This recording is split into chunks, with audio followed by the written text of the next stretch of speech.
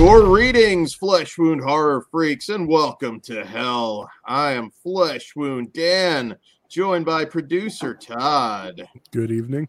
And the man with the box down there tonight, Pugs Dread. Allison Janes. Namaste. And Mike Kruger. Welcome to prime time, bitch. There you go. The only person who's probably put hooks into human flesh. I've had them put into me as well. There you go. There you go. So he knows what it's My like. fucking ear. Knows what it's like. Ain't afraid of no Cenobites. God damn it. So, yeah, we've been talking about this show for a while now, and it's obviously near and dear to my heart, Clive Barker in general. Your hellbound heart? Come on, man. The puns are right heart. themselves. There you go.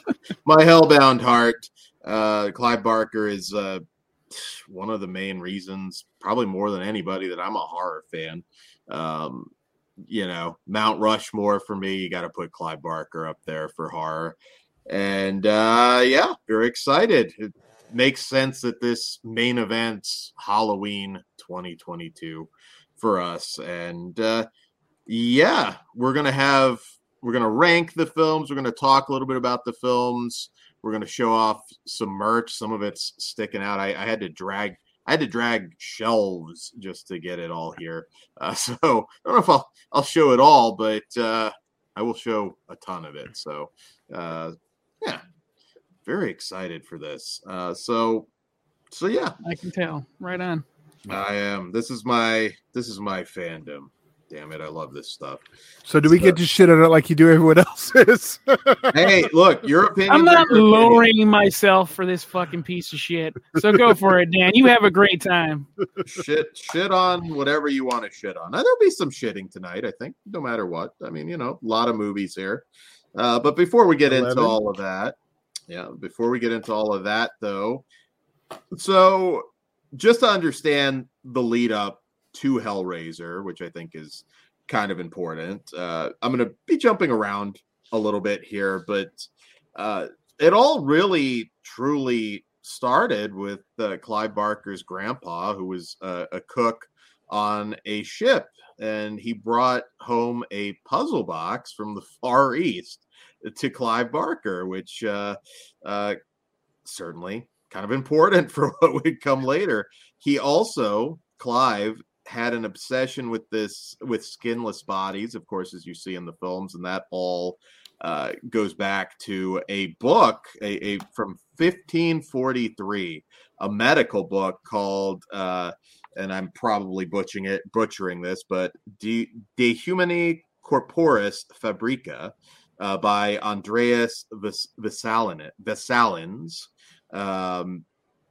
Very important. These two little things, this medical book, whose pronunciation I know I probably butchered, and this puzzle box that his grandfather, brought home. I think that's just really cool how something like that led to a phenomenon.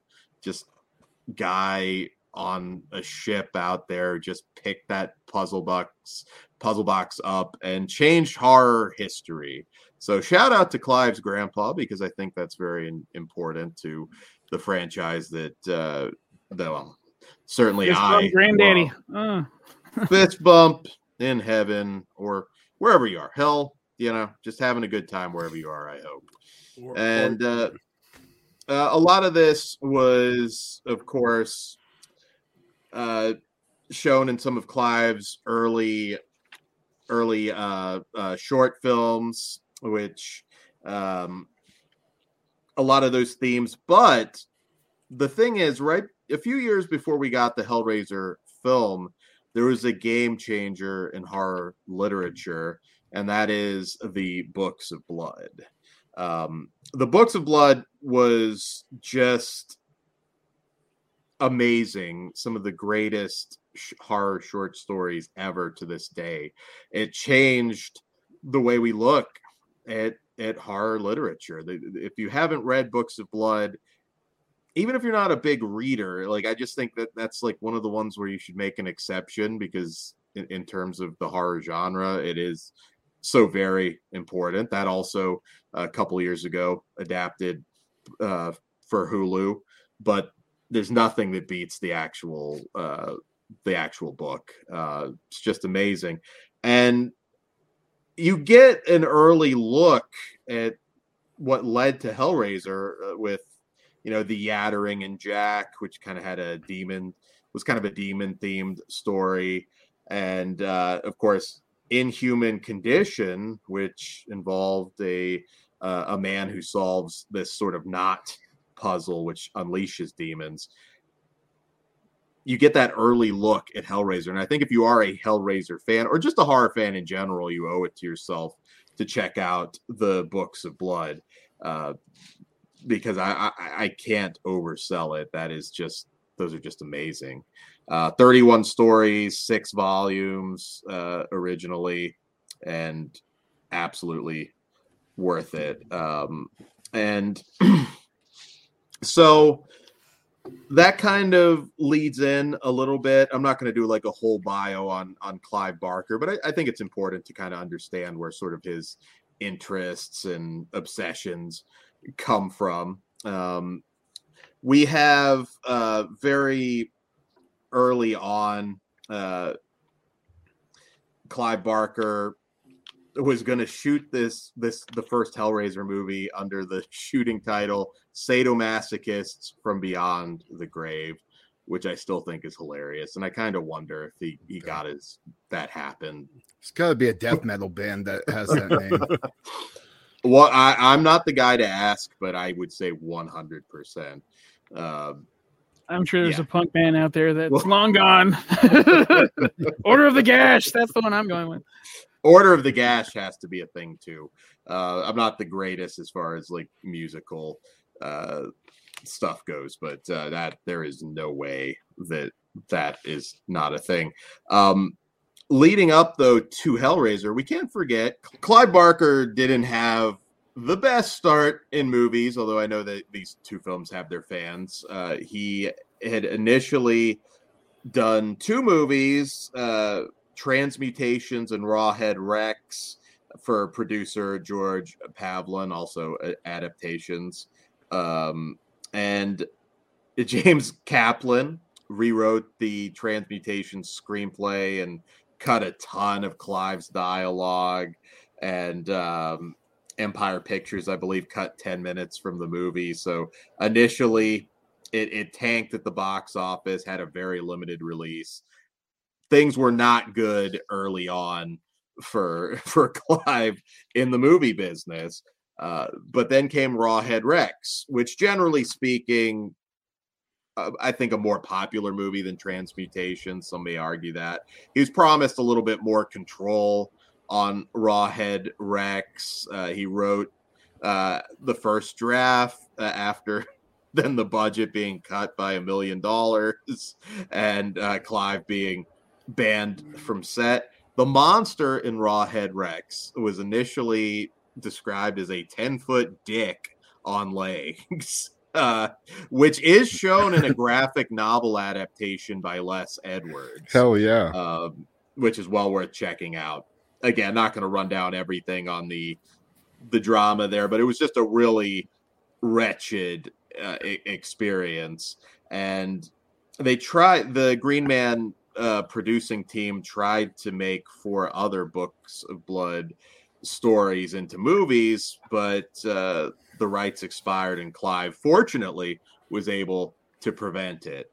I have fun with Rawhead Rex, but definitely not the guys you wanted to go in to work on Hellraiser.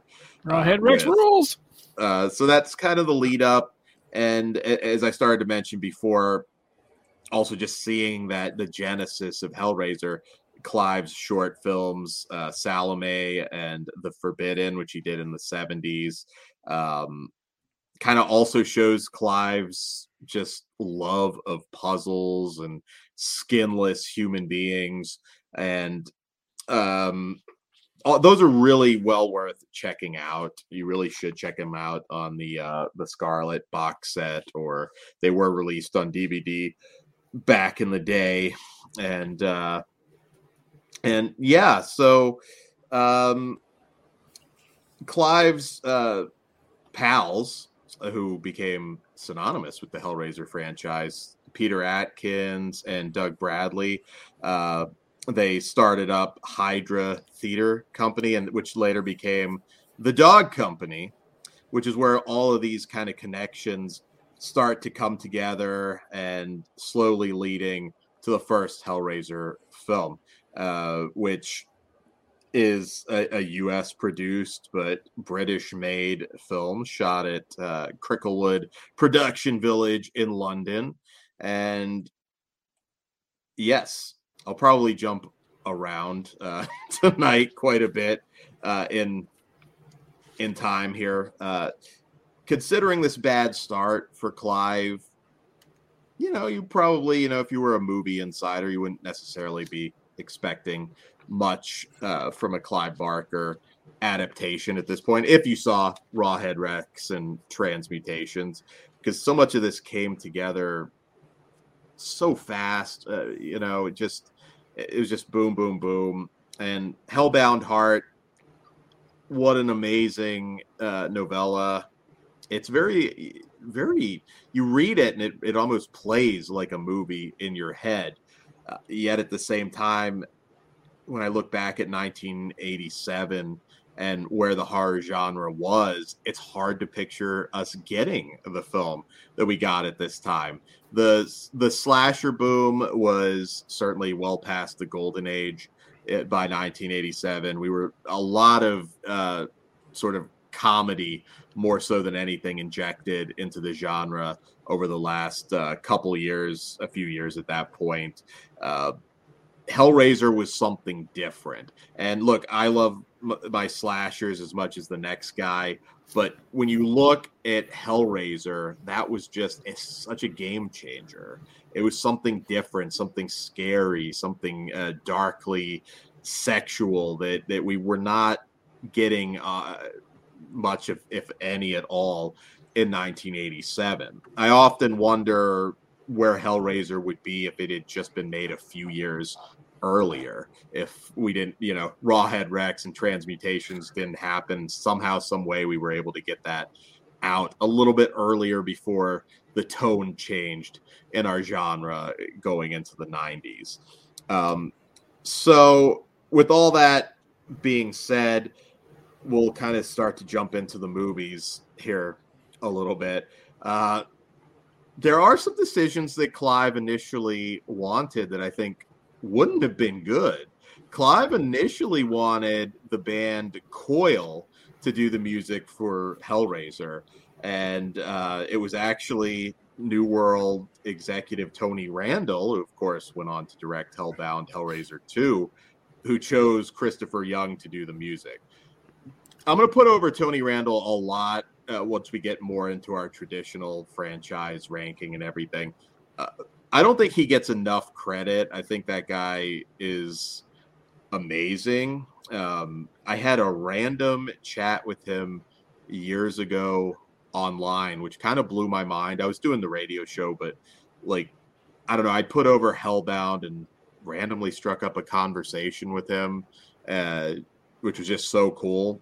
I don't know if he realizes how important he is to the horror genre, because Hellbound had many issues, which we'll highlight later. And I think that choosing Christopher Young to do the music for Hellraiser was a game changer.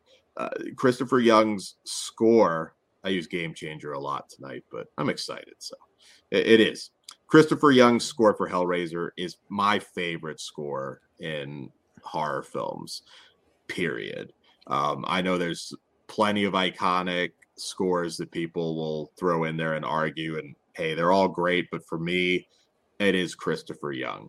It made Hellraiser really stand out as something a little more adult in an era where we were getting a lot of popcorn fun. And there's nothing wrong with, popcorn movies, but to understand where I'm coming from as just a fanboy, I went to Catholic school. So the idea of hell and all that stuff at that time, that was very real. So when I saw fucking Hellraiser, that was scary in a way that Michael Myers, look, love Michael Myers. Michael Myers didn't scare me. Jason Voorhees, cool as shit, didn't scare me. But the Order of the Gash, the Cenobites, though, that fucking scared me. That tells you something about religion. Well, yeah, at that time, hey, make fun of me if you will, but that was fucking terrifying. Yet I couldn't look away. Again, major reason why I'm a horror fan, Clive Barker. And wow, just to see his imagination come to life on screen, I just in awe. I can remember as a little kid just shaking watching that and freaking me the fuck out, but yet I could not turn back. I knew I saw something substantial. And what age were you? I don't even remember, like way too fucking young. But yeah. And so there's a lot of stories you're kind of familiar with going into Hellraiser, as far as who ended up working on the film. We've all heard the story of Doug Bradley initially almost playing the mattress guy, the mover, because he just wanted his face to be on screen. So you never got that. You may not have gotten that iconic character. There was never supposed to be, anyways. The hell priest in the novel is not a big thing. Not even in charge. It was Butterball, wasn't it? It's Julia was supposed to be the face of the franchise, and it's funny how things work out. Just a great makeup job, and Doug Bradley isn't a horror icon. Poor Julia got Urkeled. Well, she did. Well, you know what though? Claire Higgins did not want to be the female Freddy Krueger that they wanted her to be. So, she's a stage actress. Same thing with Kenneth Cranham for Dr. Channard. I don't think he was particularly interested in being a horror icon. And we'll get into that more. Too fucking bad.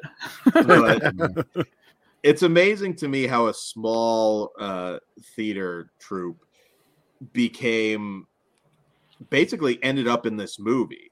You go and try and make a career in film like that. You're not necessarily bringing all your friends along with you, but Clive Barker's cousin, Grace Kirby, played the female Cenobite, which later I'm going to talk a little bit about. There's so much, and I know I'm not going to touch upon it all, but I'll touch on the Cenobites in the comics, because you get more backstory with the Cenobites in the comics. And Boom. So, yes, Grace Kirby, Clive's cousin, his dog company alumni. You got Nicholas Vince, who played the Chatterer, Simon Bamford, Butterball, and his school friend Doug Bradley, of course, who almost picked that role, which Oliver Parker ended up playing. And yes, we're off to the races at this point.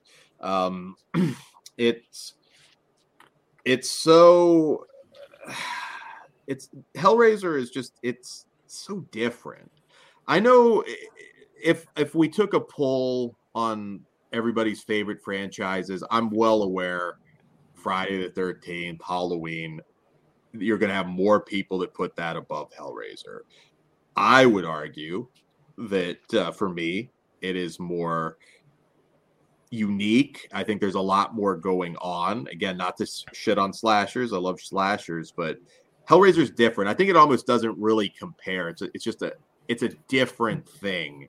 Oh, it started out different for sure. Yeah. I was going to say it becomes different for another reason, which is going to be interesting when we get into our rankings. I won't get ahead of ourselves, but I think I have a feeling like some stuff that might. I think it kind of hurts it that the fact that less than a third of these movies started out as Hellraiser movies.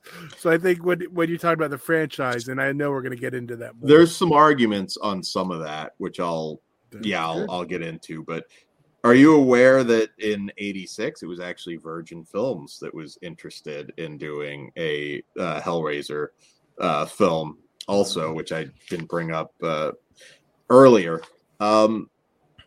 It's strange because as we'll get into, the Cenobites only have like between 7 and 8 minutes of screen time in the original film. That is all you need. Obviously, a lot more going on though. Like, there's a Frank lot. and Julia and.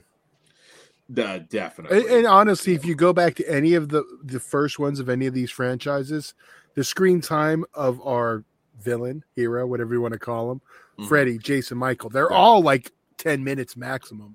Usually, maybe a it doesn't more than the Cenobites, but Dr. Lecter. Yeah, I think Michael Myers is like 7 minutes in the original. But Dr. Lecter's less than 8, and he won an Academy Award for playing him. There you go.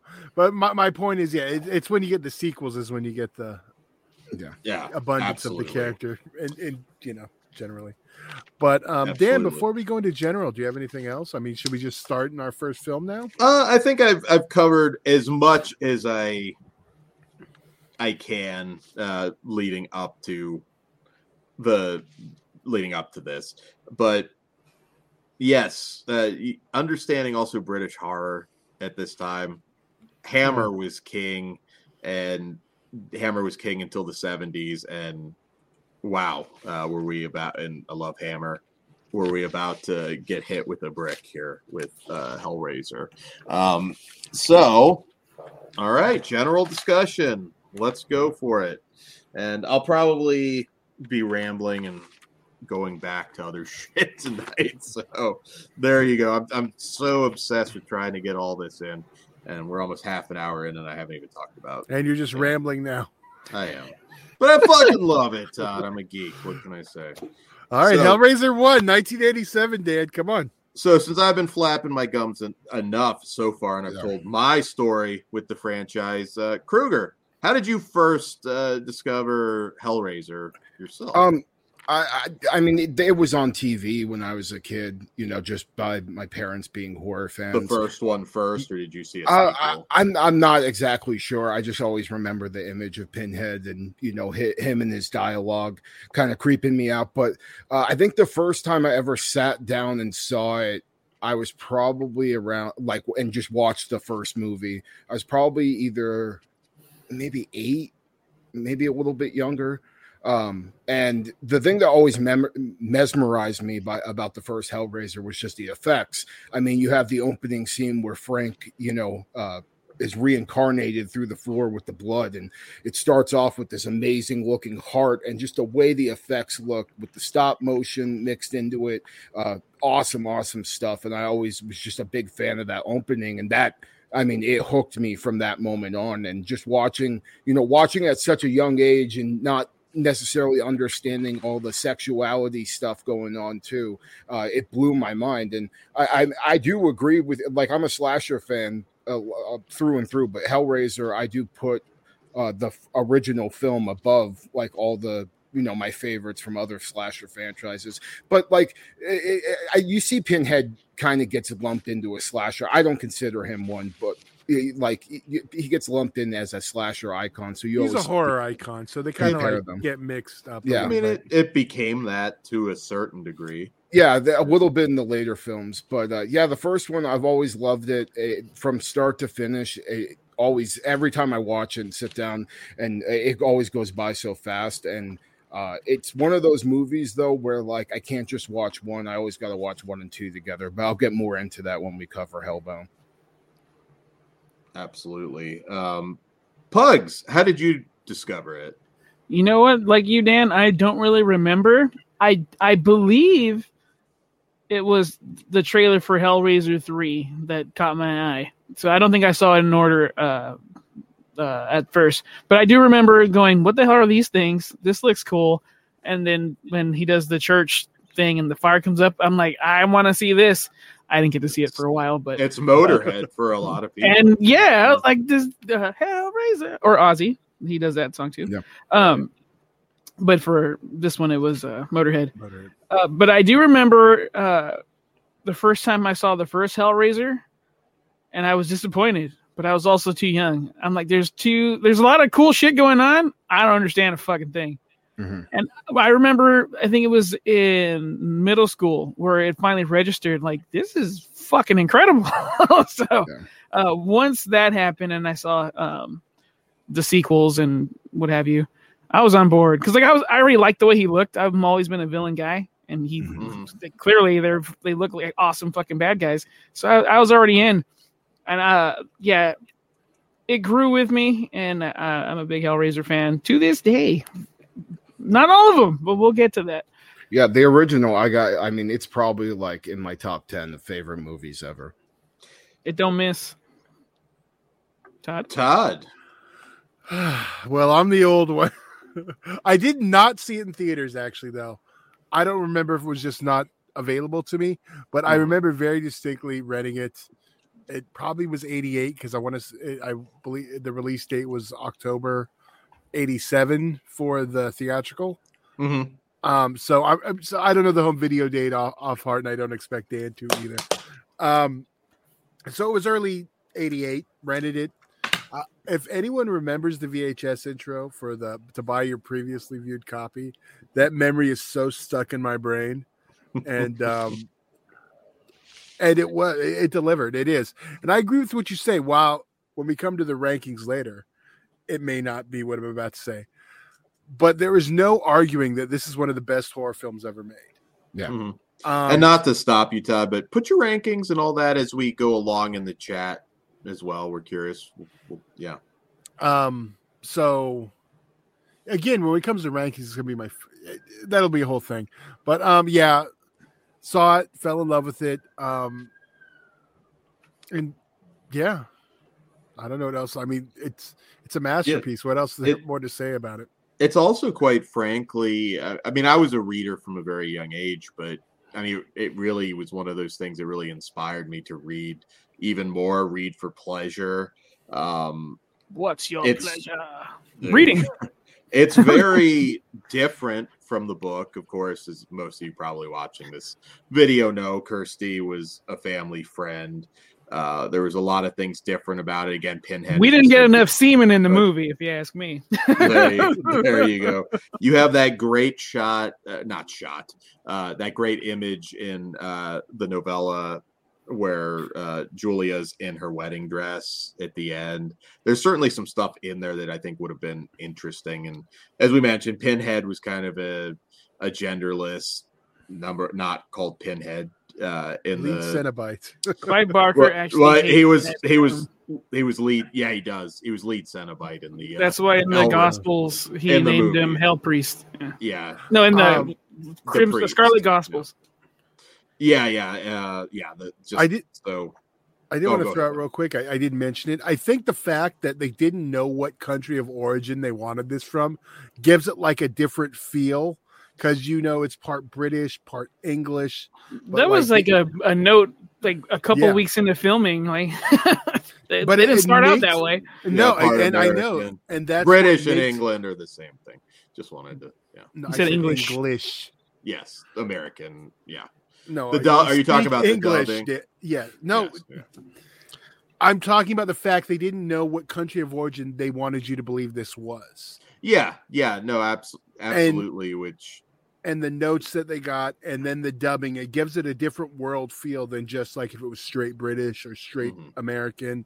Yeah, it does, and I think that adds to like I don't want to say that makes it feel a little off in a good way, actually.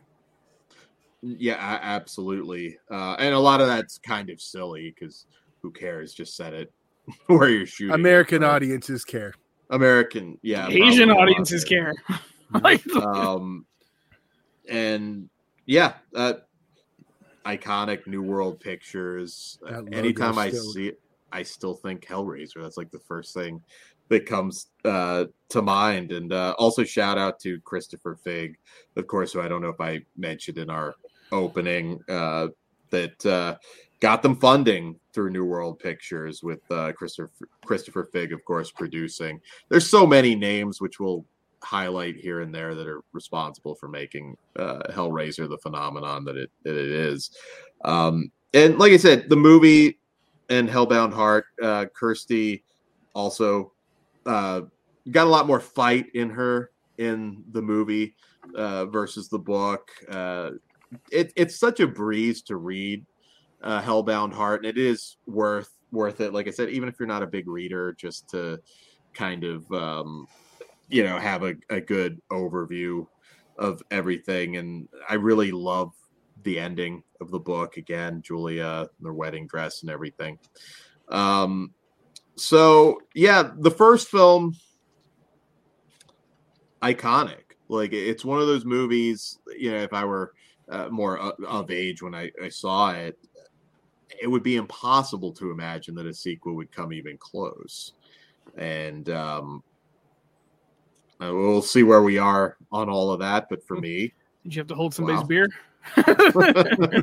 Tony Randall, hold my beer. Hold my beer. I'm going to put over something else with Tony Randall that I don't know if Kruger.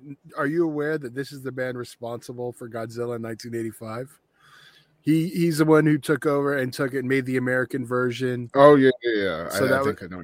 Yeah, so I think that's, he's got a little bit of the Godzilla lore, and then of course Hellraiser. He's got a big part. Let's get that fucking Pinhead versus Godzilla movie. Which Godzilla 85 is the first movie I think of when I see the New World logo. He's also iconic for the first film too. I mean, it was his call to have Frank resurrected in a scene that obviously became so iconic. It's up there with The Thing.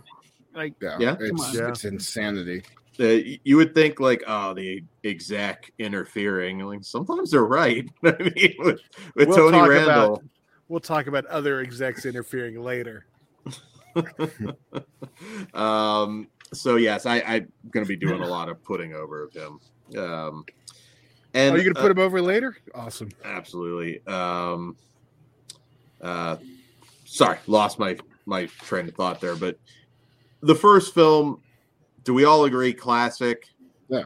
I think we all agree it's a classic. Okay, good. I thought we were gonna have a hazing situation where I'd have to punch somebody. So I'd like to see you try. Yeah, who are you gonna punch, motherfucker? I would come after you. So? They were being so good, then you had to bring up last week's. We're still gonna be good. We're not gonna sink down this fucker's level. I haven't let it go yet. God. Shove it up your ass, Dan. What else are you talking about? Hellbound Hellraiser 2. All right, Hellbound Hellraiser 2. Copy paste and and how did he do it? So much that was just going wrong at that time. I mean, you have Andrew Robinson dropping out of the film with 2 weeks to shoot, which I think roughly it was 2 weeks to shoot, which is just insane. You have an original film that was just groundbreaking. People hadn't seen anything like that before. It's one of my great regrets that I couldn't experience this on a big screen. It's often talked about, The Exorcist, the initial screenings, and just how rough that was for some people. Frankenstein, in the 1930s, that was Terrifier 2 in the 2022s. Yeah, I don't know Frankenstein level, but yeah, certainly you're getting some of those reactions. I wish I could have been there for the young horror fan that thought they were going to see, a popcorn horror flick good time. Those trailers back then delivered. New World trailers, you got what you were getting. I don't think anyone went in there expecting popcorn. You never know though. Like there just wasn't anything like this. And Tony Randall had to overcome so much. I mean, there were massive rewrites. There's that you can actually see the drawing in the Leviathan story of Hellbound Hellraiser 2 doc, where you had like Frank and Larry like fused as Siamese twins in the script at one point. Andrew Robinson just didn't think he had enough to do, I guess. And as was also pointed out in that particular doc, it wouldn't really make much sense why Larry would be in hell anyways. So it kind of works, but yeah, I mean, between the budget cuts and, Robinson, and just on paper, Hellbound Hellraiser 2 should have been a disaster, and it wasn't. It's amazing, and we have to also put over the those matte paintings of Hell by Cliff Cully that add so much, because they had to work their asses off because they didn't have this massive budget. Hellbound looks like such an epic film, but we weren't talking insane amounts of money at this point, and and thank God Tony Randall directed this thing. I'm sure, and again, as you see in some of the docs and everything, it wasn't easy. I think he had a lot of points where he probably thought he was going to have a mental breakdown, but he stepped in. Clive, we think of Clive Barker as a horror writer, and he is, but Clive was kind of moving more into like dark fantasy, and he didn't want to just be known as the horror guy. And I don't know. I maybe this is a better film because Tony Randall directed it and not Clive Barker, as much as I love him. I mean,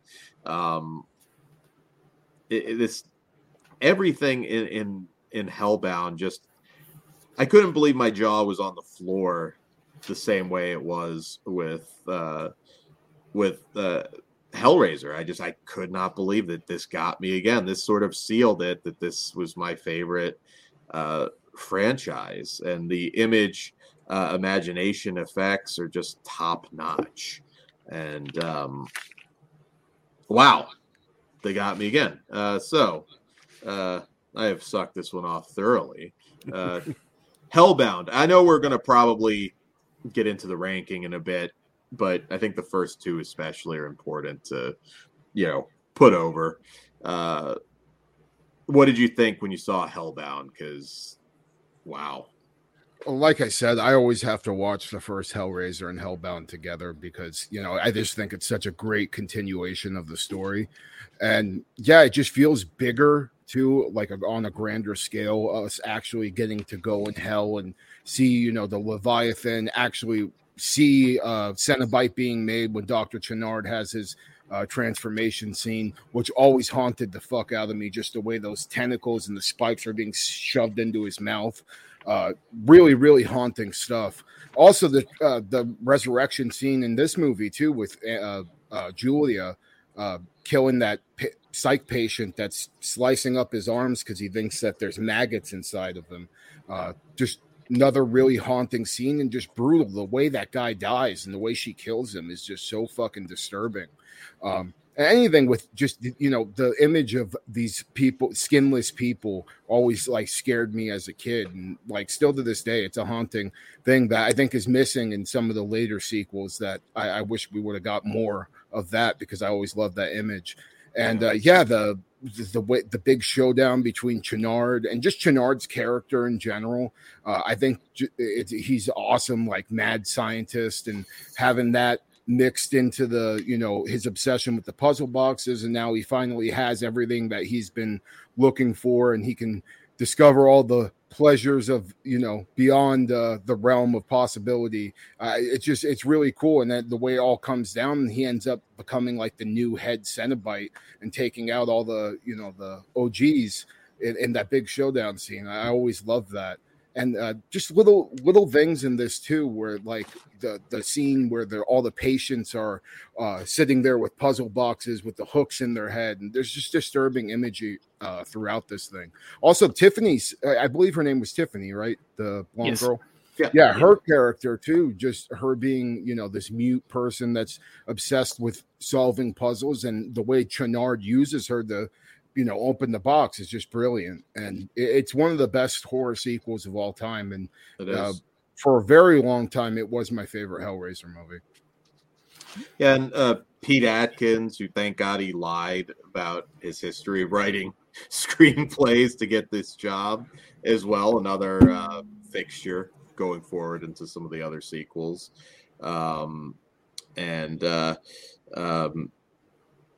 Yeah, just for all the challenges with this, the 20%, I believe it was, budget cut, that's huge. You know, you're one of your stars dropping out. There were some pluses. The move from Cricklewood to Pinewood Studios definitely helped you have the space to create a more epic scope to the film, which they certainly did here. If I remember correctly, a certain Batman movie was being filmed around that time too, so they might have crossed paths. It was, yeah. Great film, not quite Hellraiser. You know, it's not too bad. But... Just kidding, Bugs. Just kidding. Maybe we could fuse those. That'd be pretty damn cool. A little. I'm fucking down. Get Joker and Arkham somehow opens the box. Can you imagine Joker? Joker would take over hell. Oh my god! You just made my dick hard. Thank you. Frank. That's not awkward at all. But yeah, I'm comfortable with it. I'm sure Dan had his first awkward boner during Hellraiser. My only complaint on Hellraiser 2, I still want to see the surgery footage. That until me with that, tease me with the damn still.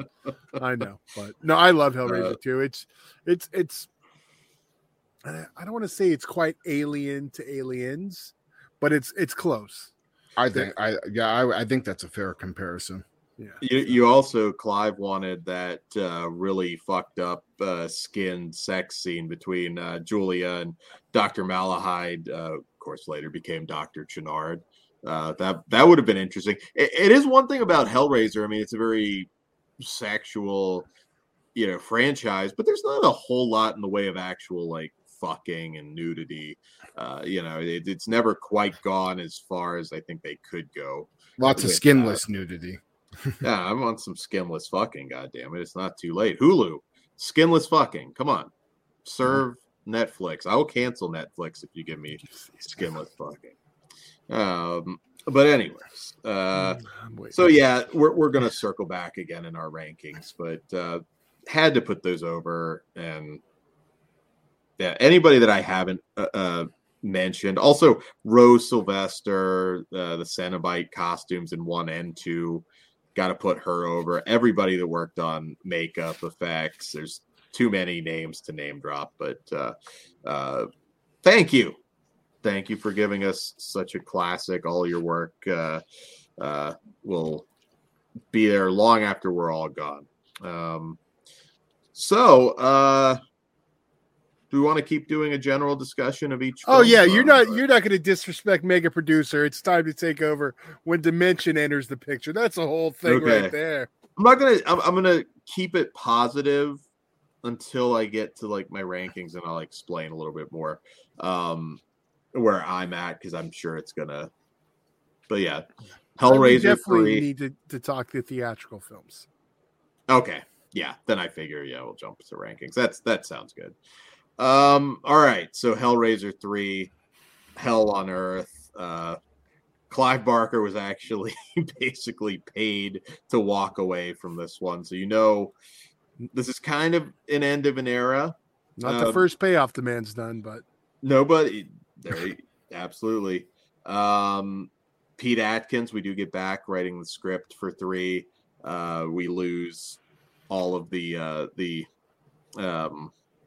traditional Cenobites. We kind of get the pseudo Cenobites at this point. Anthony Hickox, to his credit, Tony Randall was initially hired to direct this one, but he had issues with the producers who fired him. And you got to understand, at this point, New World dies between 2 and 3, so that kind of throws everything into chaos. Hogan. They had some flops. Dead Heat, they'd had some big budget great flops. film though. Great film, but it was a flop, unfortunately. Who knew Joe Piscopo wasn't going to break the box off? Best thing Joe Piscopo ever did. So yeah, look, this is the MTV movie, and in some ways I think it's unfair to call it the MTV movie. It's a mainstream movie. Yeah, that's what they mean, because it's more movie. Like more animated and it's time stamped. It's very early fucking. Well, but it's a studio film. I think more than just MTV, it's a studio film. Yeah, that's what they told Anthony Hickox to do. They wanted Hellraiser 3 to be more mainstream, and we get the more over the top Cenobites, again, pseudo Cenobites like CD, camera head, piston head. A lot stupid shit. The new take on Deep Throat too, with the cigarette. Dreamer, yeah. All of that was kind of added later at the studio's request. They did give them more money to shoot a lot of that end stuff, which certainly made it epic. This is not. I'll get into it when we get into our rankings. This is not like where I would have gone with it. Now, I'll be honest. As a kid, when I saw Hellraiser 3, I didn't hate it by any means. Yeah, there's a lot of fun shit to look at. There's a lot going on.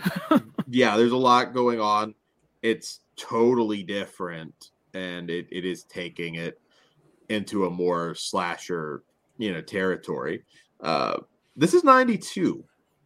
Again, horrors. It's in terms of volume. Again, I know there's examples of great horror films being made at the time, but horror was on a big downturn at that point.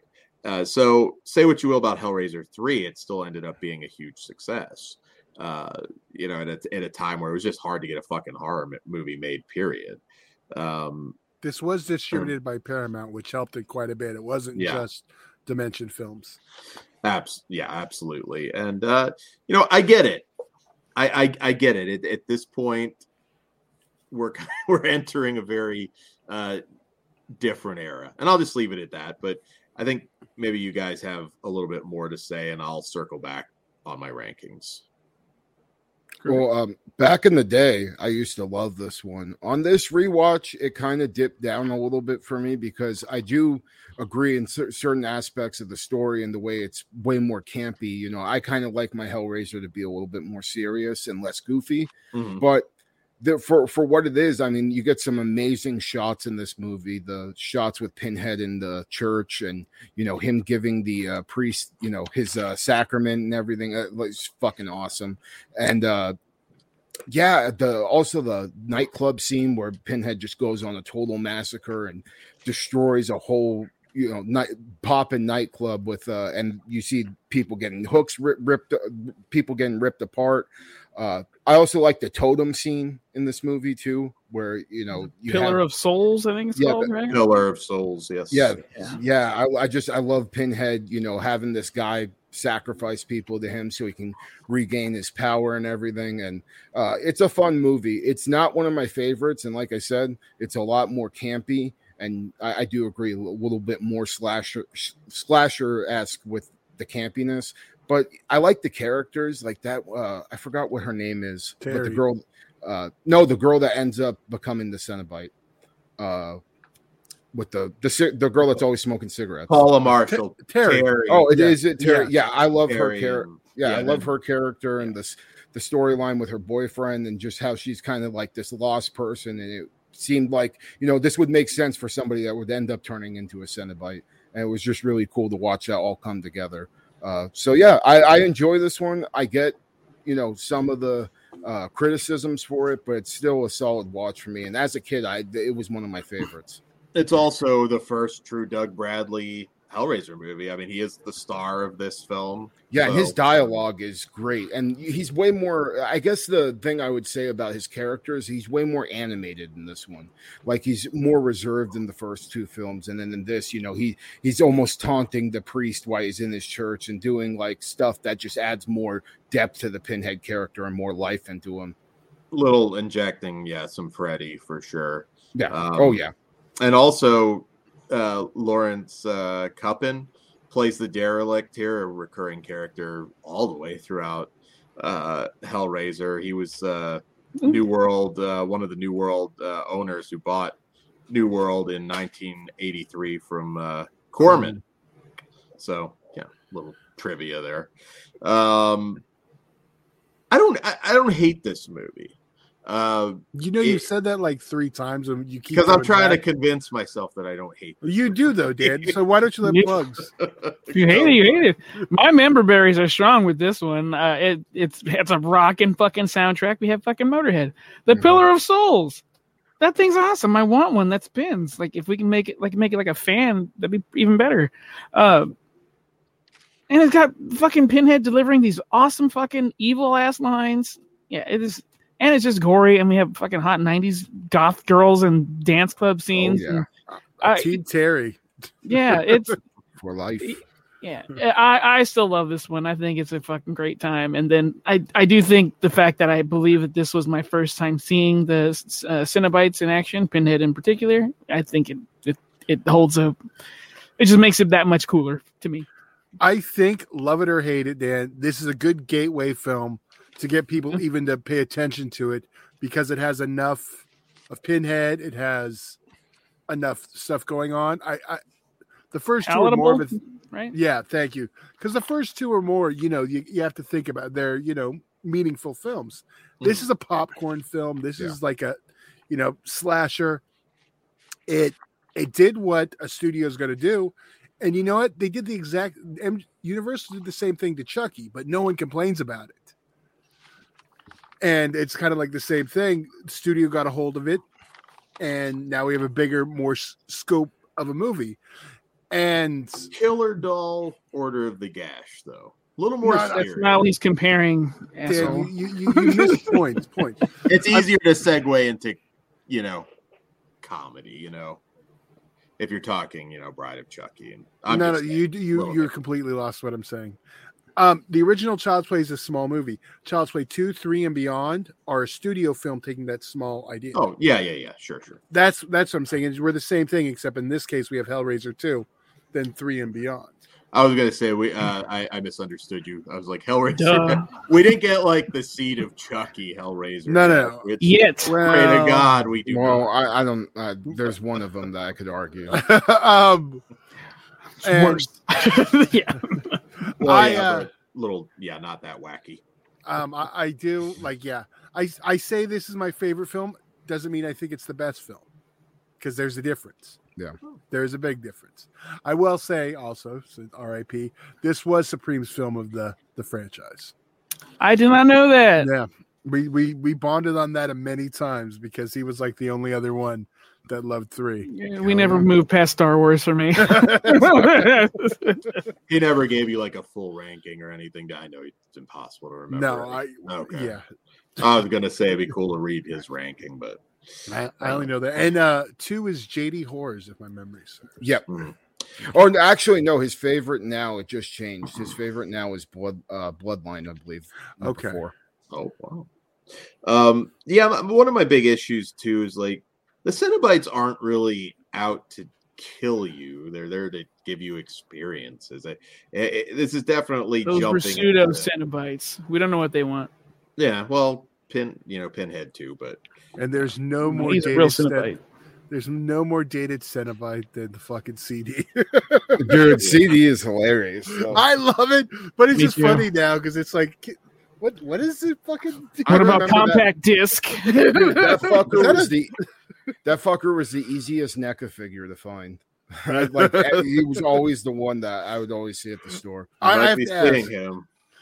Does he have shooting CD action? That's all I need to know. I don't think so. But wasted opportunity. First, no rocket firing Boba Fett, and then no CD firing. I mean, it was NECA. They didn't have action fucking things, but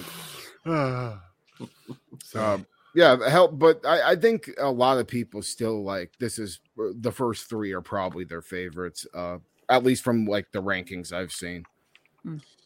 Yeah. No, there's no doubting that whatsoever. And one thing about Hellraiser 3, it was originally going to be set in ancient Egypt with the Great Pyramid being the first lament configuration to raise the Great Pharaoh, and it wouldn't have had Pinhead. So that was the initial concept. I would have been curious to see what they did because at the end of 2, it's arguable, I suppose, whether Cenobites can truly die, but it's pretty dead. Yeah, Chanard did a pretty thorough job of fucking all of them. He might. I'd still like to see that Egyptian idea. I think that still should be on the table. Yeah. When we get down the future of the franchise, I'm going to bring up, remember John's idea, John Evernoll's? That shit was crazy. Oh, yeah, shit. I didn't even think about that. Yeah. So moving on to our last theatrical Hellraiser. What could have been. The Alan Smithy classic from 1996, Hellraiser Bloodline. So before we get into this one, because this one was such a mess in terms of the production itself, and we'll see where everybody falls on the movie. But I want to put over a great original screenplay by Pete Atkins that sadly Miramax didn't give them the money to execute. You can now get a beautiful new hardcover or paperback if you choose of Hellraiser Bloodline and Pete Atkins' original script. Shout out to Piz, and he had Pete Atkins on a Bloodstream a while back, and I know they talk a little bit about that if memory serves. And so this one is what could have been. I guess that's how I would kind of cap off my thoughts with this. There was just so much interference, and at the beginning we had they needed reshoots, pal. Fuck him on this one. Initially Stuart Gordon and Guillermo del Toro had Guillermo, I think, turned it down just outright. It was early on, dude. Early on. Yeah. Stuart Gordon was connected at one point and dropped out. I would have died. That would have been so badass. I always put over Stuart Gordon, and a lot of the films, Edmund, Stuck, he made some of his best work. Oh my God, Edmund! Throw in some fucking Cenobites in there. Jesus Christ! Hey, there you go. Absolutely, I would have loved to have seen what he might have done. William H. Macy's second best role, and his first one he never got to film. There's a yeah. Oh God. There's a lot of chaos on this one. Joe Chappelle, who of course directed Halloween 6, he initially passed on this one because he just had a miserable time on Halloween 6, but he did eventually come on board to replace Kevin Yeager or Alan Smithy. There's just so much interference with this, and between that and the not committing with the budget, producers wanting more Pinhead and everything just conflicting. And they wanted it to start in space. All sorts of crazy shit. I mean, you have to consider Bloodline ambitious for sure. I mean, it takes place in 1796, 1996, and 2127. That's not an easy thing to pull off. And from a studio perspective, that's like 3 movies. Yeah, and a lot of fucking money. And unfortunately, too much payoff money. Oh man, just what could have been. And I really hope everybody reads Pete Atkins' original. I don't think, if you love Bloodline, more power to you, but I don't think anybody would read that and say it wouldn't have been a better movie and made more sense, because Angelique and Pinhead, there's a lot of stuff that doesn't quite make sense, with Angelique being on Earth for so long, and some of the character stuff that's only really hinted at. Like, you can tell they have this relationship. It's not really explored in Bloodline. Every time I go back and watch it, we don't really get a lot of those two, and that would have been some of the more compelling material that they could have given us, because as I'll get into later, Pinhead had a lover in the comic books, in one version of the comic books. And I don't know, it teases us with all this cool shit, and we don't really get any of it. If Stuart Gordon was just coming off Fortress for Dimension, and if they had just given the fucking genius creative control, you would have had probably a pretty fantastic Hellraiser movie. But well, this is when there was the hands-on producer, and also like Halloween 6, there is an alternate cut which is better. It's not the script cut, but it makes it make a lot more sense. It's far superior than what we got, because I actually liked Bloodline until I saw the other version, or I read the script. I was like, oh fuck, this could have been way cooler. And also, Team Pinhead, fuck Angelique if she wants to fucking start shit. Like, I'll back my boy. Fuck that hoe. I used to like this movie. I'll just put it that way. I still like it, but when I learned this other stuff, it's like this is a bad call. However, don't be a difficult director. Maybe Harvey would have been all right. Or one of the mine scenes. Would we all agree in terms of horror icons going to space? You know, Jason, Leprechaun. This is the worst. I don't know. I kind of like them all. Yeah, but he's like, if we're grading, I guess, but they're in good company.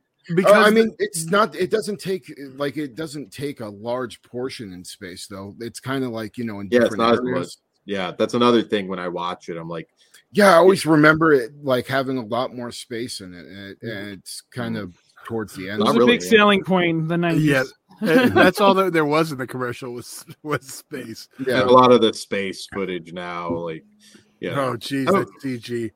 I'm sure Kruger was fucking throwing shit. It's pretty rough, but I actually do like this one, just because it was one of the first sequels I had seen when I started to venture into them. Because I had seen the first two Hellraisers, or the first three, but I hadn't watched any of the other sequels until later on in life. And this was, the one I picked up, and I had a good time with it just because the Angelique character. I love the way the Cenobites look. The whole thing with the twins is like one of the most painful scenes I think we got in any Hellraiser movie, period. I mean, the way they're conjoined by that, machine is just fucking brutal as hell.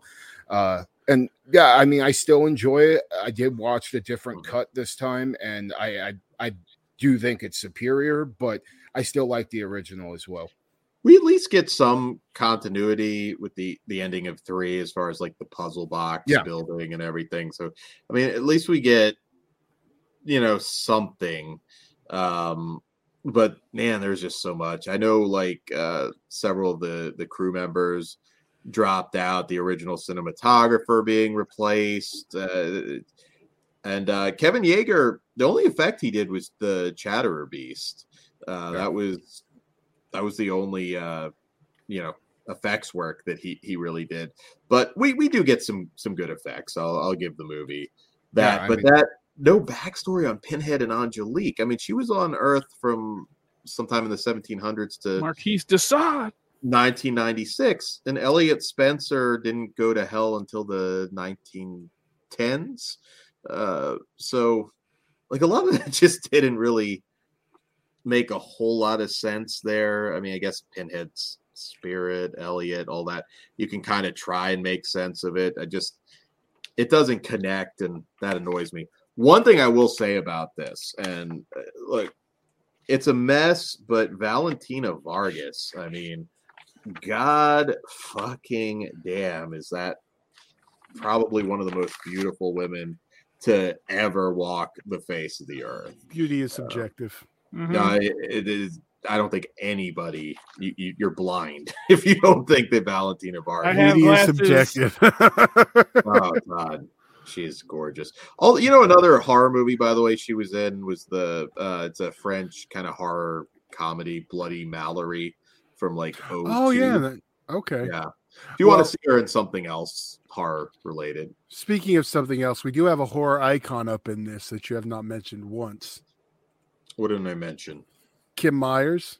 Oh, yeah. Okay. From Nightmare on Elm Street 2. There you go. Also, an early role from Adam Scott. Yeah, I think that's funny. We get some big stars, future big stars, even going later into Hellraiser. One in particular, one of the big stars now. Even some commercial pitchmen too pop up too. So former detective. Yeah. Now, this movie wasn't as big of a disaster as they and firemen make it out to be. It was critically panned, and it certainly was the end of the theatrical era. Still is. I mean, it's the last theatrically released Hellraiser film, and depending what goes on with Hulu, it sadly might be the last. So I have a question, Dan. Go for it. I've been holding off my argument on the new film. Would you like me to present it now or in the rankings? Let's do it in the rankings.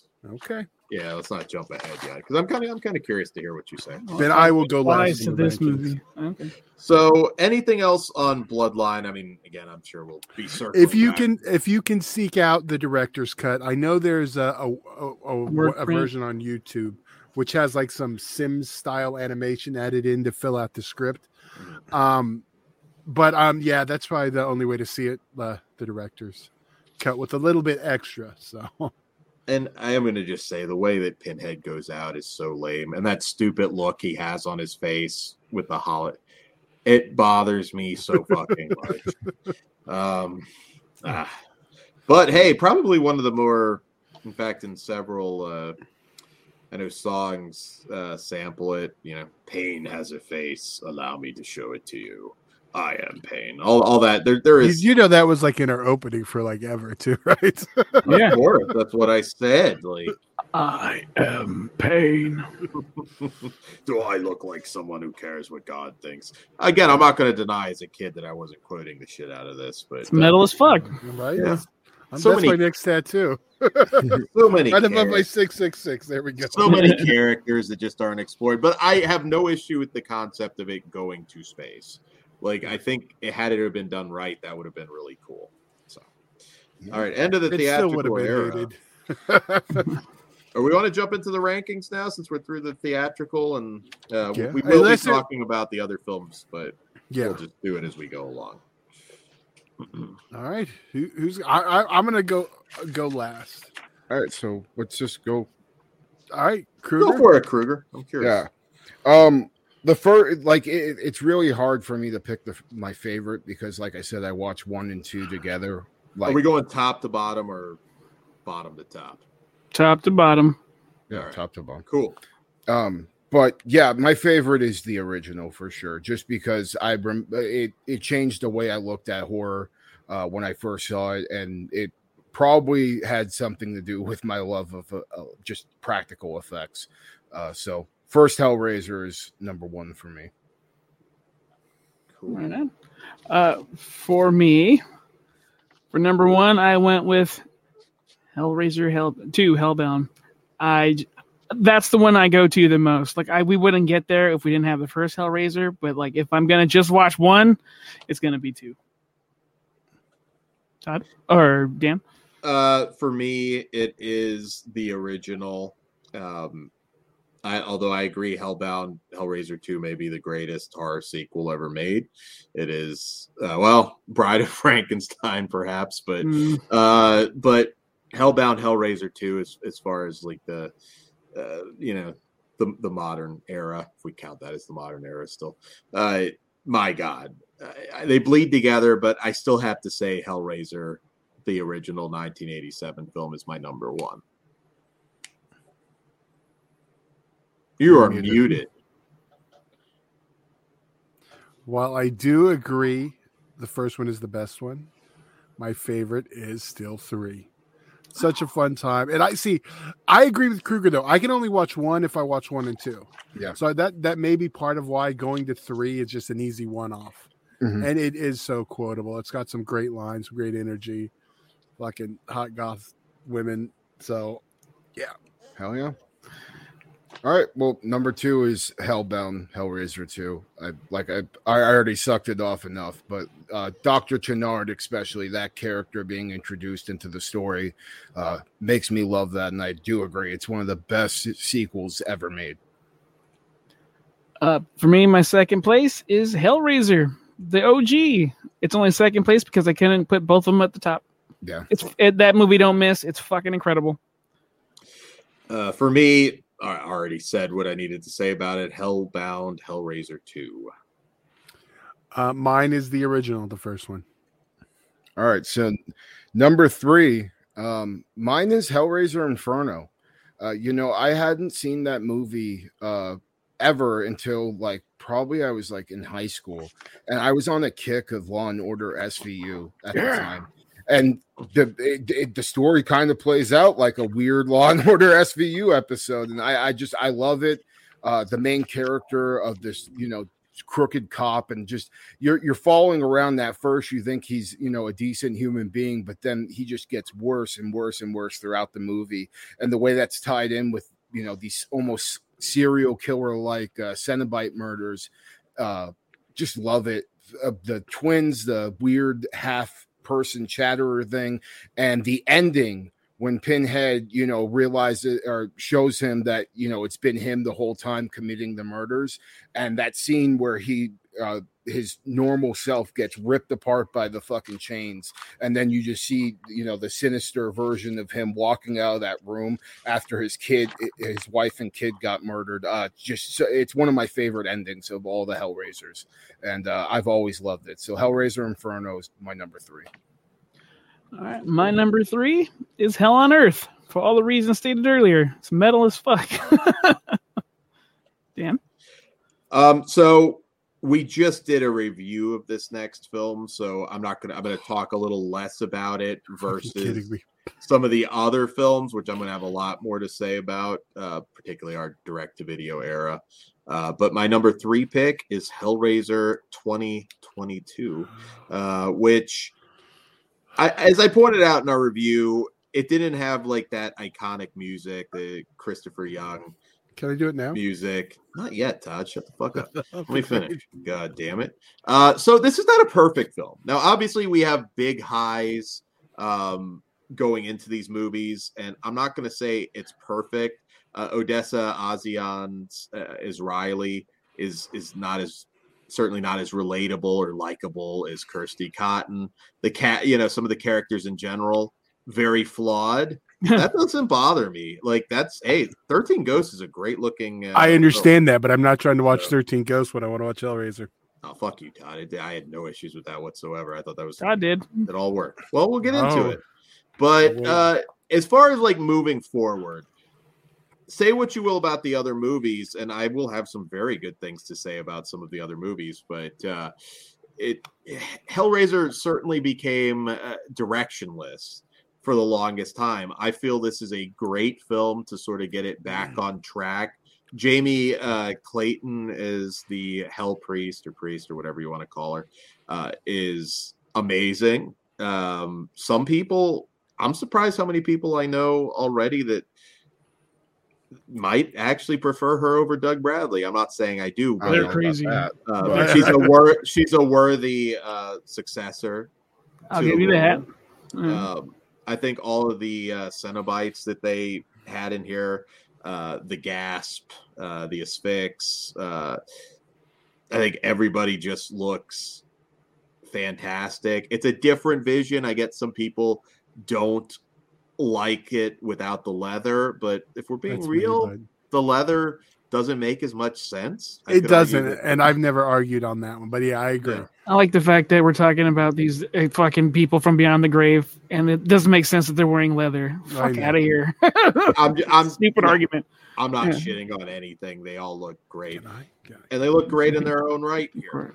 So yeah, that's my thing. Like, I think they can. Whatever they have coming next, I hope it's Jamie Clayton. I wouldn't mind seeing David Bruckner back, but I hope they continue from this. I hope this isn't a judgment situation where we're setting up a lot of stuff and then we're never going to get it. I don't really want Riley back. I think, take this go ahead and OD somewhere else. Yeah. And and get, if you wanted like an opening scene kind of deal, whatever. But so you don't like the lead, so what's the point continuing? I didn't say I hated the lead. She is get rid of her. Good actress. I don't think she's not a Kirsty Cotton though. Like, I don't want to follow her into future movies. She fucks up too much to want to, root for her all the time. Yeah, she definitely fucks up. So that's my number 3. I think overall, they did a fantastic job. And call it the 13 Ghosts Hellraiser. That's not even the insult. That's what it is, though, which is funny. Okay, now may I tell you what I finally figured out? Spout your bullshit, Todd. Oh, no, it's not bullshit. I want to hear you argue your way out of this. I think Pugs knows what it is now. I don't remember. Okay. If you told me. Changing the lore? I don't have an issue with that. No. It's okay. And you brought it up so perfectly when talking about the original. And this is why I think it's just content produced by Hulu Disney. Oh, where's the sexuality? It's fucking not there. What's the fucking point of it not being there in a Hellraiser movie? It's not a lot of that in Hellraiser, period. It's kind of always been. I mean, we get some fucking. That's not what I'm talking about. Well, actually, we do have one that's a little more kinky that I don't know where it'll rank for people, but he's talking about the 2022 one. Yeah, I don't disagree. It's lacking the sexuality, and that's to me what can't make it a good Hellraiser film. I don't disagree. I think, and I said there was no way you could argue out of that. We need some more fucking in Hellraiser. I don't disagree. That's not what I'm talking about when I say sexuality, Dan. But he's talking about like tension and like the incest. Probably like there's just always this awkwardness in those original movies, and I agree with Todd. Those happen not to be here. Yeah, more taboo, but especially with Frank and Kirsty. Yeah, and then that's where it becomes content to me. And that was the first thing I said when I did that review. Mm-hmm. It's the definition of content, and I could never put my finger on it. And it clicked days later, and I've been saving it in for this. Well, I think this is a lot better than your typical Netflix piece. It's not as good as Book of Blood. I disagree. Those are opinions. Are you talking Books of Blood or Book of Blood? The last Hulu the movie. Hulu. Yeah. No, I'd say better than that. I can't go that far. I would say better, but all right. You'd say which one? No, I would say Hellraiser is a little bit better, but I love Books of Blood. But so that's my number 3, just to recap.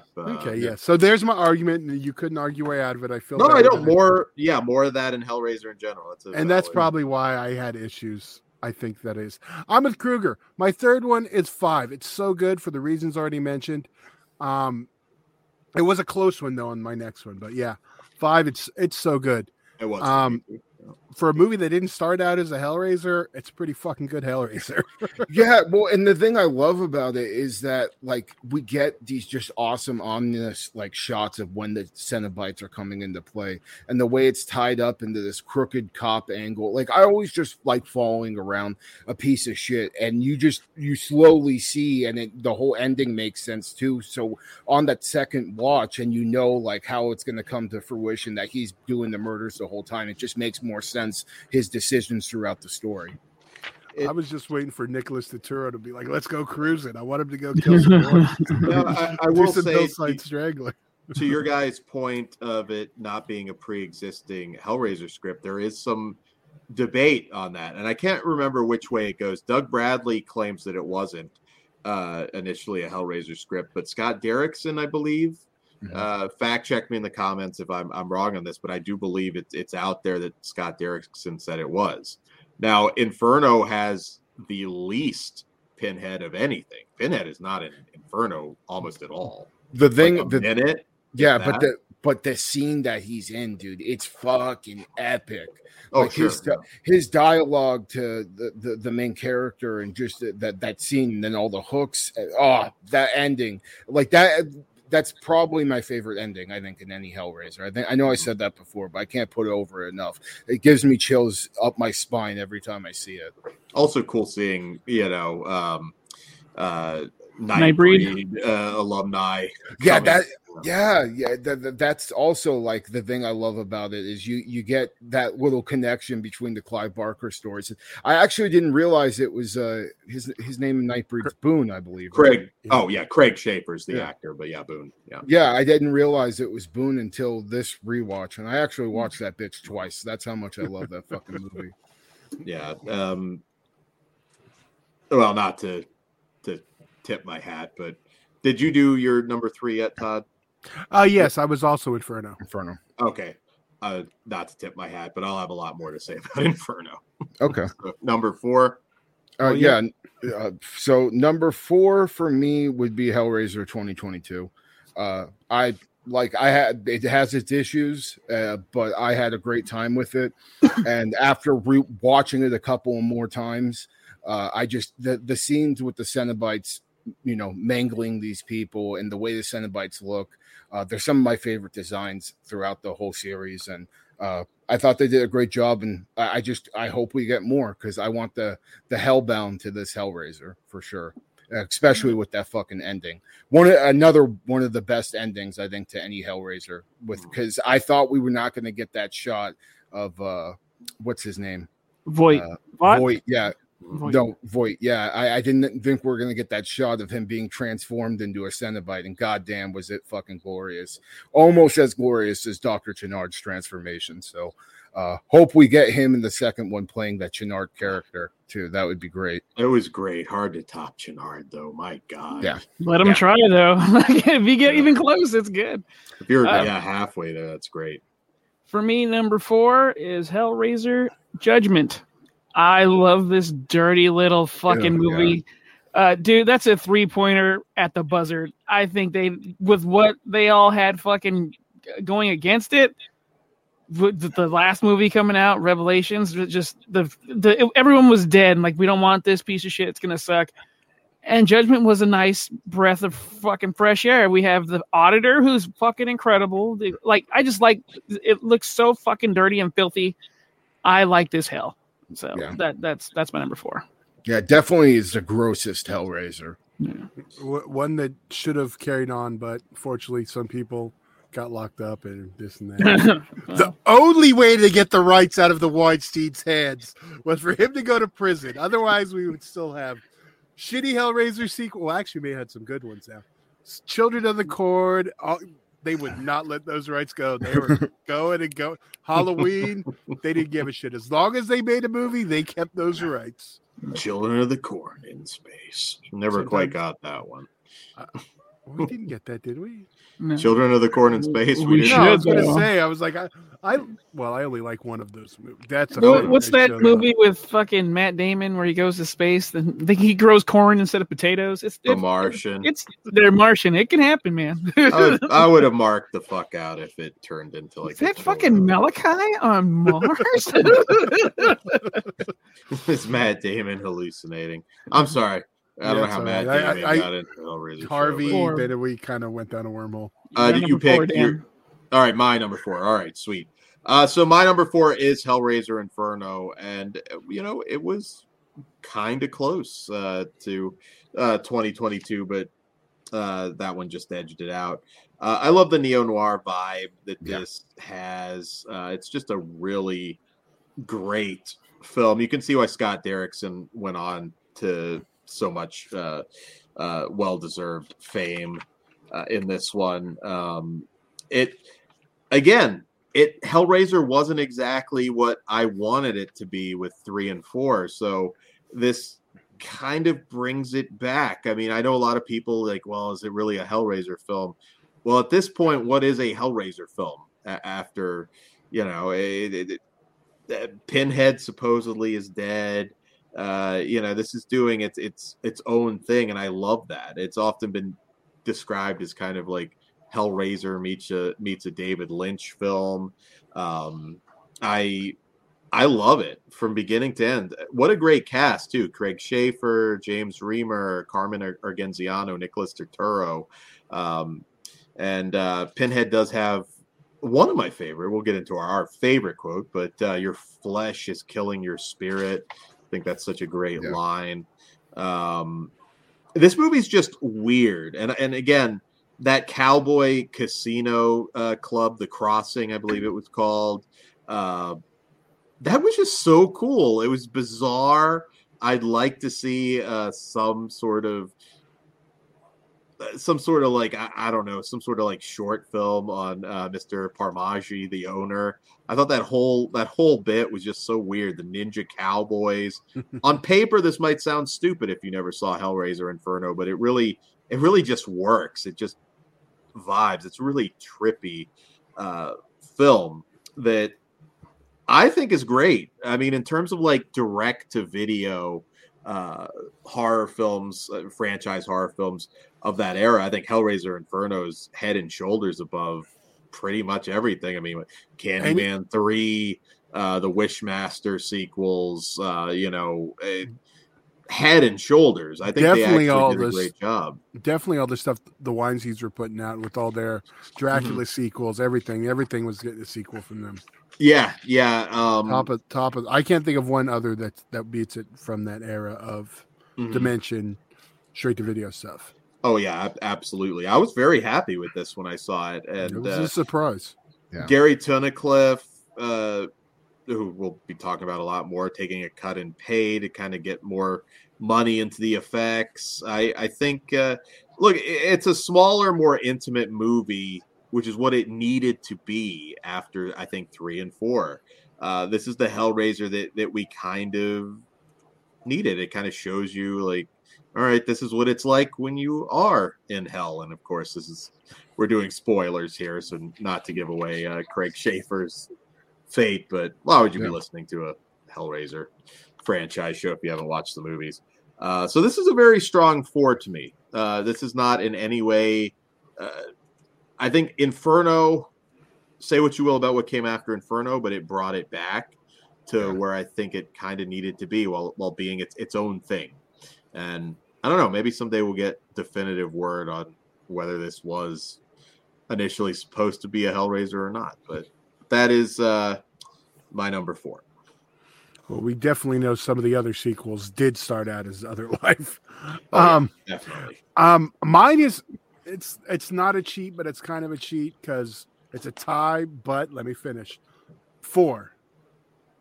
But I'm going to count both of them because they would actually be next to each other. I'm 4 director's cut, then 4 theatrical cut. Oh.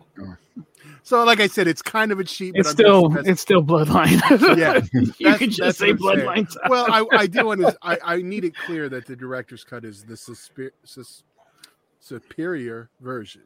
Gotcha. But 4 is a piece of a fucking mess. It is. I still have fun with it. It makes it a different, dumber movie. Yeah, I like dumb. We know this. All right. So 5th one, Kruger. What do you got? My number 5 is Hellraiser 3. Just like I said before, even though it's campy as fuck, I love some of the one-liners. The goofy Cenobites and the church scene and the nightclub scene alone is some of my favorite scenes with Pinhead just massacring people. So, Hellraiser 3 is my number 5. Okay. All right. For me, number 5 is Hellraiser 2022. I think it's a good updated version, and I'm ready for more. I do want to revisit this world, and I hope it goes fucking darker and crazier. So, Mr. Dan? All right, my number 5 is Hellraiser Judgment. So at this point, like obviously we're years and years into the direct-to-video era, and you can argue quality or lack of for some of these films, but this is just as low budget as Revelations at this point. A few $100,000, if that. We're getting Gary Tunnicliffe getting his shot at the director's chair at this point. He had pitched this for like 5 years and finally got Dimension to greenlight it to keep the rights. This is, once again, he tried to get Doug Bradley back, but I think that non-disclosure contract and just basically getting paid pennies. Non-disclosure contract from the Weinstein Company? Yeah. At least he respected it, unlike these other fucking bitches. But look, I'm going to say this. Paul T. Taylor, I thought was great as Pinhead. Yeah. He does, his own thing with it. Mimicking Doug Bradley is dumb. I'm very glad that, really nobody, say what you will about Revelations, nobody just tried to be Doug Bradley. They all tried to bring their own thing to it. And I think Paul T. Taylor was great. When this ended, again, you can tell that this is a low budget movie. Don't get me wrong. I mean, you can tell they didn't have a whole lot to work with, but they made the best of it. Gary Tunnicliffe as the auditor, fascinating character. This is doing different things. Again, this is kind of to a degree a Pinhead movie, but it doesn't have to be. We're introducing new characters that we can branch hell out. Politics. It rules. Hell politics. I think that's great. I would have loved to have seen what he might have done with this with a budget. We're also introducing heaven, which is something that they kind of never really did before, but kind of makes sense if you're having a hell. And I think that whole like political thing back and forth, I think was really compelling. I think all the performances were good.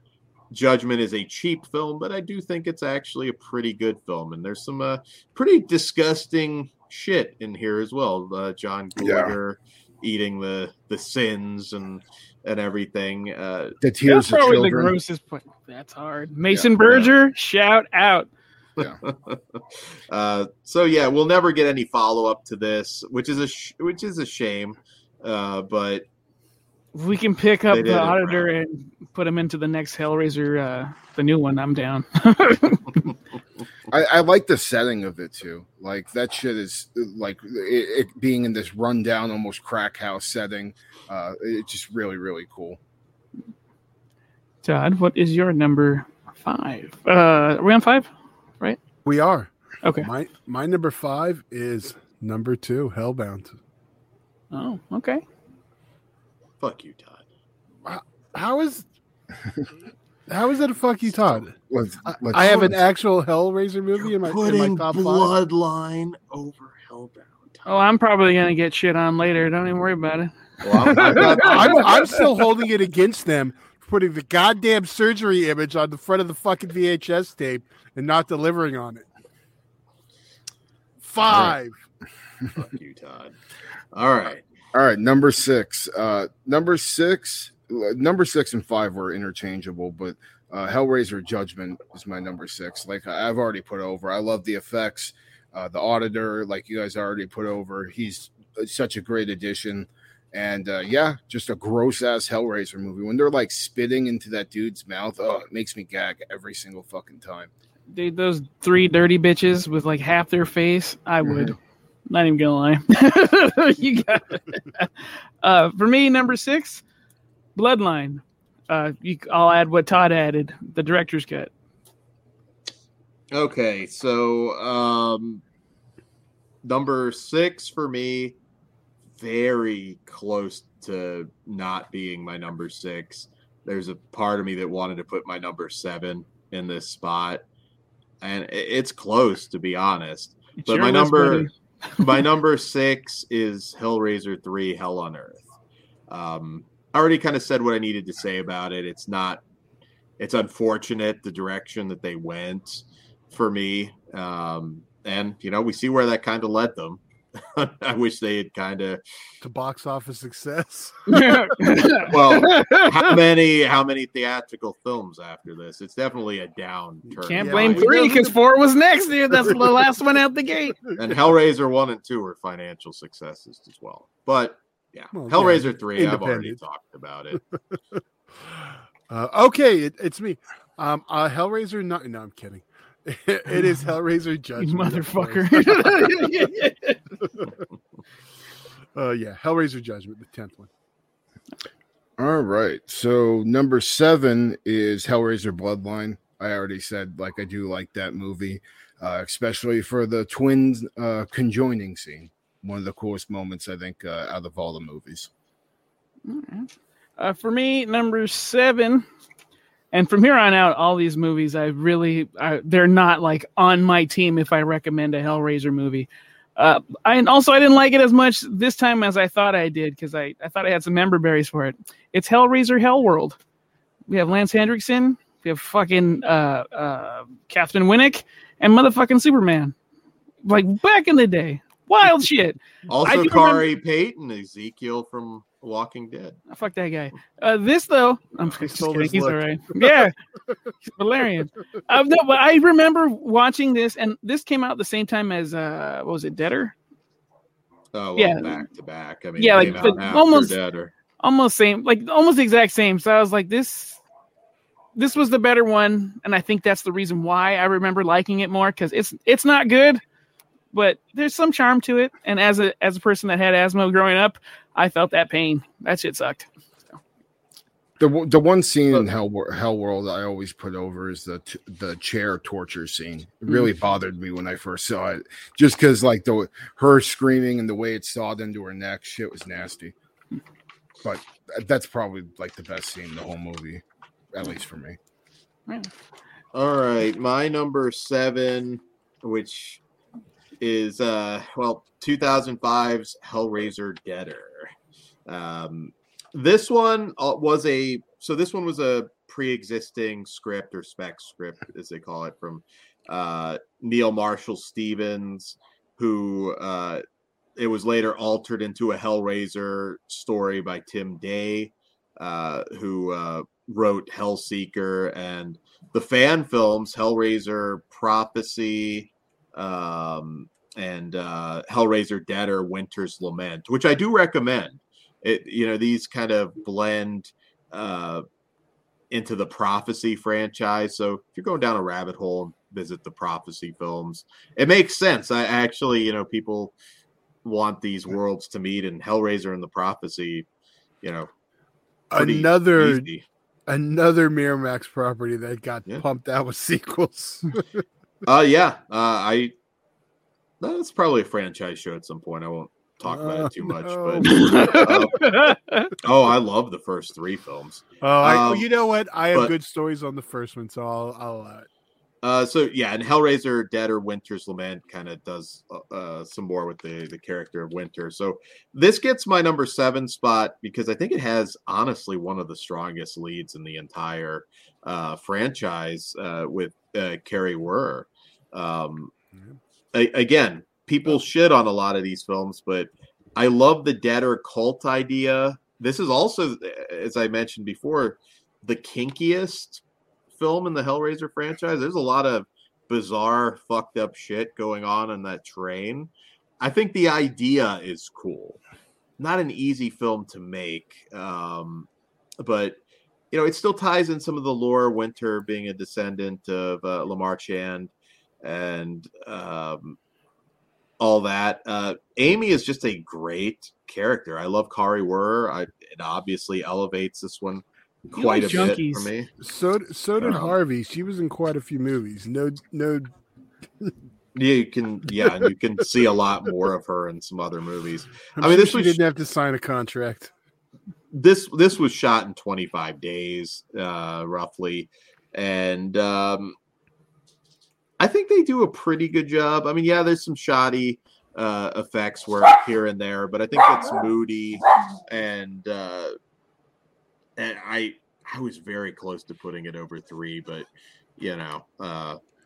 I didn't. I still like the idea presented in Deader, though, more so than I did what they did with like 3 and some others. So Deader is my number 7. All right. Well, my number 7 is Hellraiser Hellseeker. I never talked. Dan will talk more about that one, but yeah, right. Hellseeker. All right, so we're at number 8 now, right? So number 8 is actually Hellseeker for me. I do like the them bringing back Kirsty and what's the main actor in this that plays her husband? Fucking Law and Order Allstate guy. I can't remember his fucking name. Mr. Mayhem. Mr. Mayhem. Yeah. I do. It's Dean Winters, by the way. Yeah, it is just kind of cool seeing him in the Hellraiser movie. I don't necessarily like this film, but out of at this point, it's over what we have left. For me, number 8 is also a Hellseeker. We have the OG lady coming back and fucking Allstate SVU. Come on. All we need missing was a raccoon in a car accident. Oh wait, we got the car accident. We did. I couldn't stop laughing because of that at the beginning. Dude, the first time I saw that commercial with the raccoon on the window, I was puking. I was tasting vomit in my mouth. I was laughing so fucking hard. It's so dumb. Almost like the rest of these movies. Dan, what do you got? I agree. All right, number 8, already talked about it. Hellraiser Bloodline. I'm not a fan of the film. It's a mess, but what might have been. Speaking of a mess and what could have been, my next one is Hellraiser 2022. Okay. So number 9, I would at this point I hate these last few films, but I think Hellraiser Deader is better than the rest of them. I'm not a big fan of the cold angle though. I don't know. Every time I watch this one, it always bothers me. And the kills and stuff in this movie are pretty lackluster too. So not a fan, but better than the rest that we have left. All right. Here's where I'm about to get some heat probably. Hellraiser Inferno is my number 9. I do not like this fucking movie. I thought you already picked it. No, like everyone else did, and I've stayed quiet every time, being a respectful person. Is it just because Pinhead's not in it much? No, it's because it came out. It's a 7 fucking child. It's a child of 7, and it's nowhere near as good to me. And like it kept reminding me of that, and I'd rather watch 7.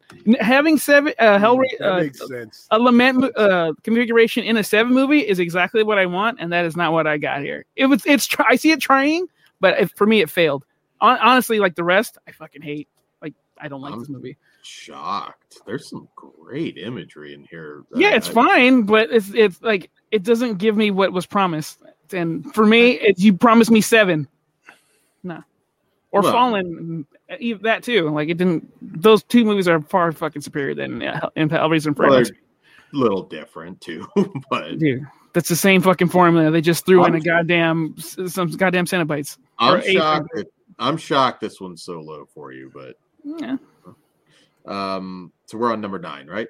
Yeah. Sorry, I'm trying to keep track here. All right, so number 9 for me is Hellraiser Hellseeker. We're in the Rick Boda era now, and it's just such an underwhelming use of Kirsty Cotton. And, there's some excitement bringing her back. They kind of make her essentially a murderer, which... he started it. Well, yes, but I mean, she's also killing, others. You could have made that work, but I don't think they pull it off here. It's just, if you're going to bring... Go ahead.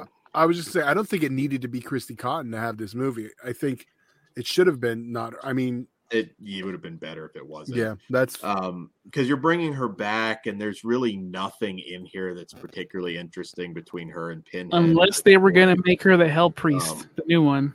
Well, we're kind of getting into a comic book story. I know that. That's why I said it.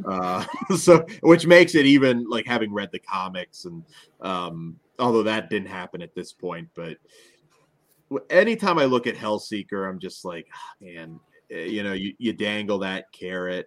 There's moments in here that's not horrible, I suppose. It has its moments, not many. But as a fan, I'm just really disappointed that this is probably the last time we'll see Ashley Lawrence on screen as Kirsty Cotton, and it's a very weak send-off. She got a payday. She got a payday, and she's quoted she was able to get a new fridge out of it, is basically what she was getting at this point. Fridges ain't cheap. I mean, it's not like she's in it too long. I mean, how many days of shooting did she fucking have? About twice as Danny Trejo on his average film. But, yeah, this one, I mean, some people like it. Now, what's weird about this, at one point, Clive Barker at least said it was like his...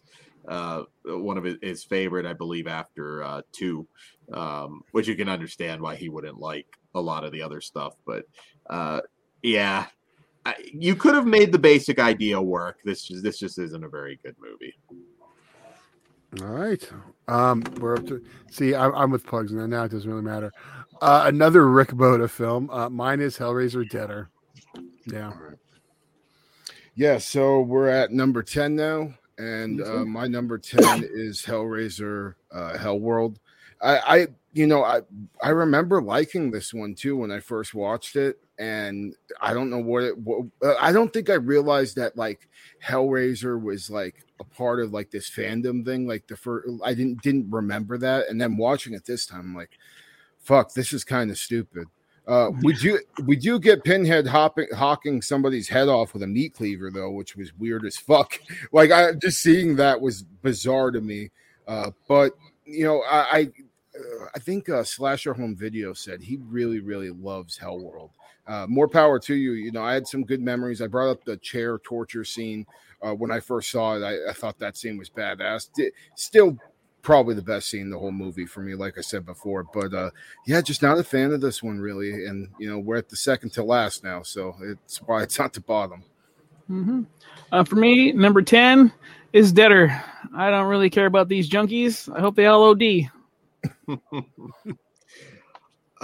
Number 10 for me is Hellworld. This movie's fucking stupid.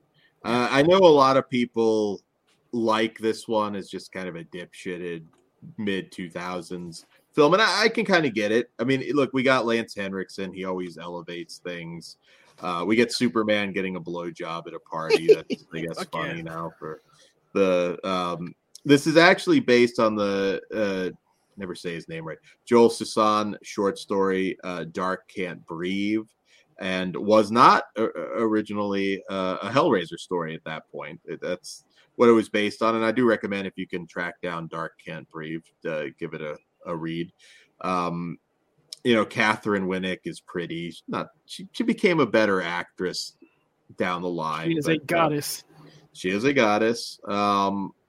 You know, at this point, yeah, it is what it is. I mean, the whole kind of meta approach, they could have done that a lot better.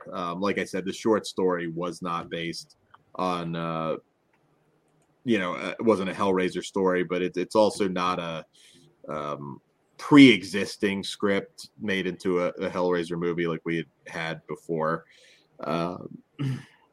There's a lot of stupid shit though. I mean, like how does she call the cop on his personal cell phone? There's some of it's little, but this movie's dumb as shit. It's the one-liners, even at this point, just having fun with it. I know a lot of people that think this movie's fun, but I don't know. Is it really that much fun? I don't think it's when I remembered, I had a lot more fun with it this time around. It wasn't as fun as So, member berries. Yeah, I've heard from some people that rank this like up in like their top 3, and I just don't get that. But is this a sweep for Hellworld right now? Because I'm about to do Hellworld too. I think so. No, I had Deader. Okay. Okay. So, well, yeah, I'm also Hellworld. It's funny because I think in 10 years I'm going to like this a little bit better because it is a time capsule of that era. But I also think right now, Nokia. I think right now that hurts it. Being so dated, and it hasn't got to the point where that era is kind of cool again. It just doesn't work for me. Again, maybe in a decade there'll be some that fun you had, 15 years ago. But as of now, it's not even a fun turn. It was also on the shelf while I worked at Blockbuster, so that was kind of fun. Up yours, Todd. We'll do another video store memory show now. Well, I think we all have one left. So I'll go first with in last place, a movie that I remember being so offended when I first watched it. It pissed me off so fucking bad, especially with the opening scene being this found footage setup. They should have just went with that, for fuck's sake. It would have been so much better. I hate this fucking movie. I think it's a wretched piece of shit. The only thing I can fucking give it is the effects aren't bad, especially from what I heard with the effects guy. Like they're budget was absolutely fucking nothing, and what they got off for what they had to work with, I think is pretty well done. But the Pinhead, just the casting on that Pinhead, I mean, the makeup doesn't necessarily look terrible. It just it doesn't look right on that guy, and Stephen Smith Collins. Yeah. And I don't think he brought what I wanted to see, with a new Pinhead. That was also the first movie that we didn't have Doug Bradley. So obviously he had some huge shoes to fill. I just wish they would have casted somebody a little bit better, and it would have made the whole movie more palatable.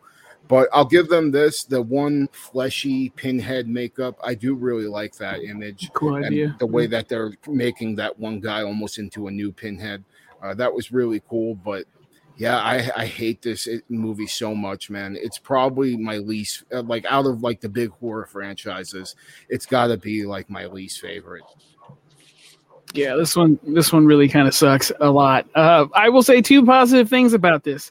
It respects blood in the story, because not a lot of these Hellraiser sequels did, but for the resurrection and stuff. So that was cool. And this movie was made in under 9 days on a shoestring budget. Bravo for making a movie like that.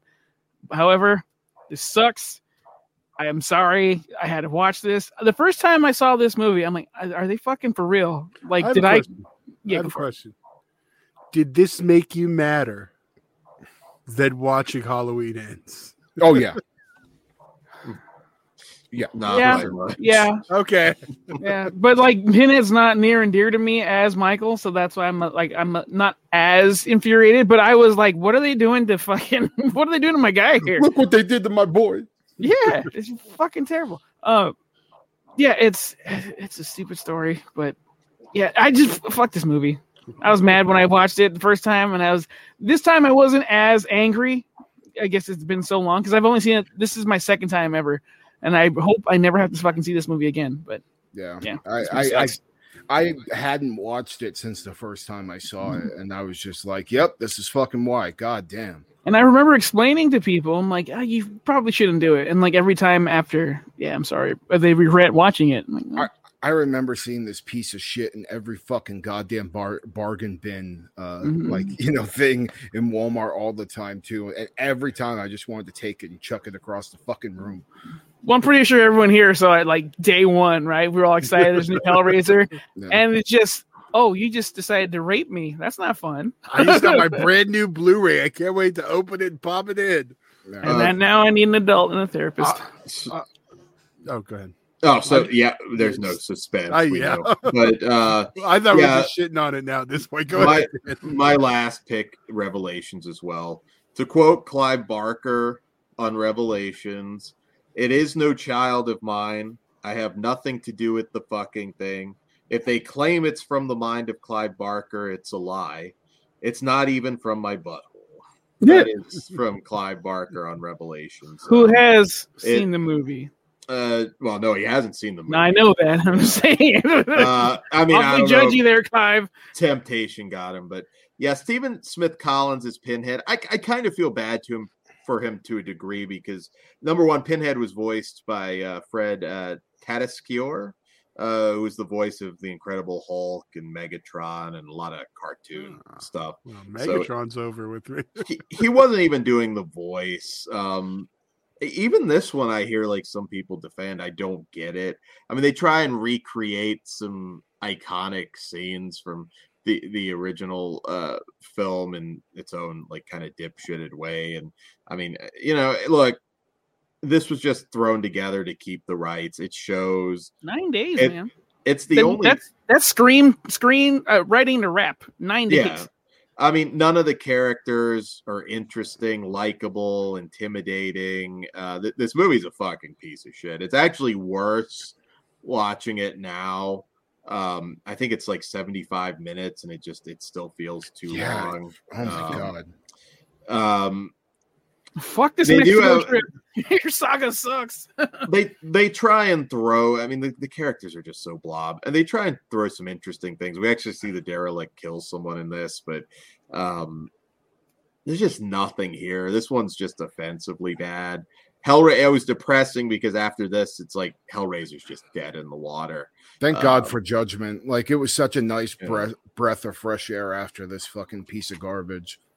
Yeah, it had nowhere to go but up for sure. Yeah, it uses that stupid cell phone signal excuse. It just does everything wrong. It's an awful movie. I don't think it's overstated at this point. Watching it this incest was all right. Nah, nothing. It's just come on. I mean, it's an R-rated movie. I don't understand how anybody could really actually want to watch this more than once. Well, friend of the show, Christian Hanna Horror, has it as 5 stars on his Letterboxd. So, what a clown! I'm gonna ask Christian because I think that's. I mean, it's got to be a troll, mistake or not Christian. Great rating. Oh no, it's him. But yeah, I'll ask him about Revelations. I don't think so. Well, obviously, I'm also Revelations. This is like, it's weird because a lot of shitty straight to videos. The same time they did the Children of the Corn one, which I really like, and I don't really like those movies in general. But yeah, what the fuck, Harvey? Jesus Christ. Must have been a rough month of payouts because there's no budget for this. Yeah, no shit. I feel so bad for the guys that like worked on the effects though, because like I think that I can't put that over enough. That's the only reason it's not like a 0 out of 5 for me, is because what they did on the budget and with the time constraint they had is pretty amazing. It's just unfortunate that it wasn't for a better movie. But I mean, given the circumstances, what the fuck are you going to do? It's also weird that they couldn't just reach out to someone who has a Hellraiser script almost ready to go. Like, you don't have any fucking fans, any filmmakers. Like, it shouldn't be that fucking hard. They'd all be expensive for scripts. I think they needed something cheap and quick. The average person, you have in-house fucking interns that are willing to fucking just. No, they're busy. Oh, you got all right. Yeah, it's just bad. I couldn't even give it a 1. It's as bad as the worst Children of the Corn. It's literally the worst thing ever to come out of Miramax. I'd have to look, but I wouldn't necessarily argue with that. I mean, look, yeah, I'm pretty. Well, I think Revelations just got like violated by all 4 of us and the shit kicked out. See, unity. Yeah, one big old that fucking bitch. Yeah, at least we could all agree that fuck this movie. All right. Well, so there you go. We were kind of all over the place, but kind of connect at the end. So those are our rankings, guys. We're gonna move on to favorite character. Go for it. All right. Well, this one was kind of hard for me, but I have to go with Dr. Chenard. Just what he ends up, becoming later on in the movie. But yeah, he's still super sinister in his own ways, and how that ties into how powerful he becomes when he transforms into, the new lead Cenobite, basically. I love everything about his character, and I was over the moon that they're kind of giving Vought in 2022 the same spirit as him. So yeah, Dr. Chenard's my favorite. You can count me in with that because I think Dr. Chenard's fucking awesome. It was either between him or Frank, because like Pinhead is awesome, but like these bad dudes in this bad movie, if you stand out as a villain amongst fucking the Order of the Gash, like come on, and these two do it. But Chenard just takes it to a whole different level. He's a bad motherfucker. Love him. Dan? Yeah, I mean that's what I have down. Dr. Chenard.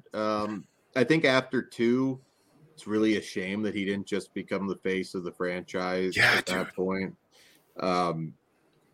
Scary as hell, interesting backstory, amazing design too. When he's like that, I'll never forget when NECA came out with that big set of him with the the headpiece where he's floating in the air with the Leviathan. Yeah, I'm sure you have it. I used to have it too.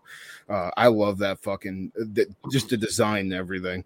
Yeah, the character's just amazing. Kenneth Branagh is fantastic. What might have been, I would have rather it kind of stick to that original tone, and we just continued with Dr. Chenard. But there we go, my favorite character. At one point, talking about Dr. Chenard, at one point I had his victory screech as my my text tone.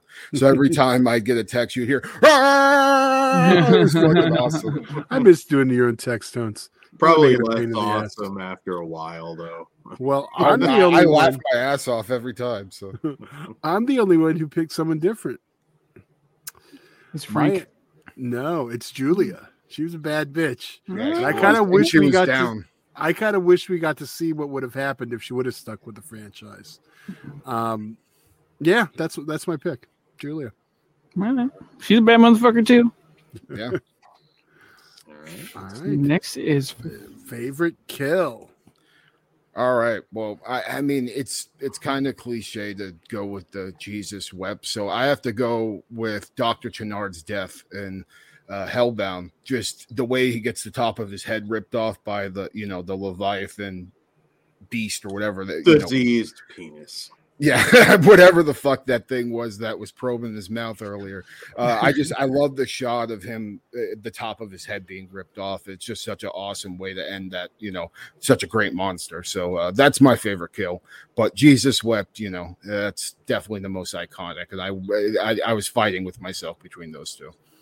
Well, I lost that fight because Jesus Wept is my favorite. Dude, it's an improv line, and then he just gets torn the fuck apart. Just like early in the movie, Pinhead said we would tear your soul apart. Yeah. So, fucking hook, line, sinker. Jesus Wept for me. All right, my favorite kill is Julia's mattress resurrection. The lead up with, of course, Browning cutting himself with the razor. And Julia just emerging from that mattress and the bloody horror show that followed. There's a lot of iconic scenes in the Hellraiser franchise, but that, for me, the crawl afterwards and everything, scary as shit and awesome. Well, awesome. I didn't really, to me, that never came to mind as a kill, so I wouldn't have even thought of that. No, I'm not. I'm just saying, I went with Pugs. I'm Jesus also wept. Yeah, it's hard not to. It's like when I was almost like, well, if I took this out, what would I pick? And then it kind of falls in my favorite line area, but it's not. So it was one of those. It's hard not to. Yeah, no doubt one of the best kills in any horror movie ever, and gory as all fuck. So. I'm glad that we continued to see people get ripped apart like that too. It kind of paved the way for some of the later sequels with the high points. So now favorite line? Favorite line.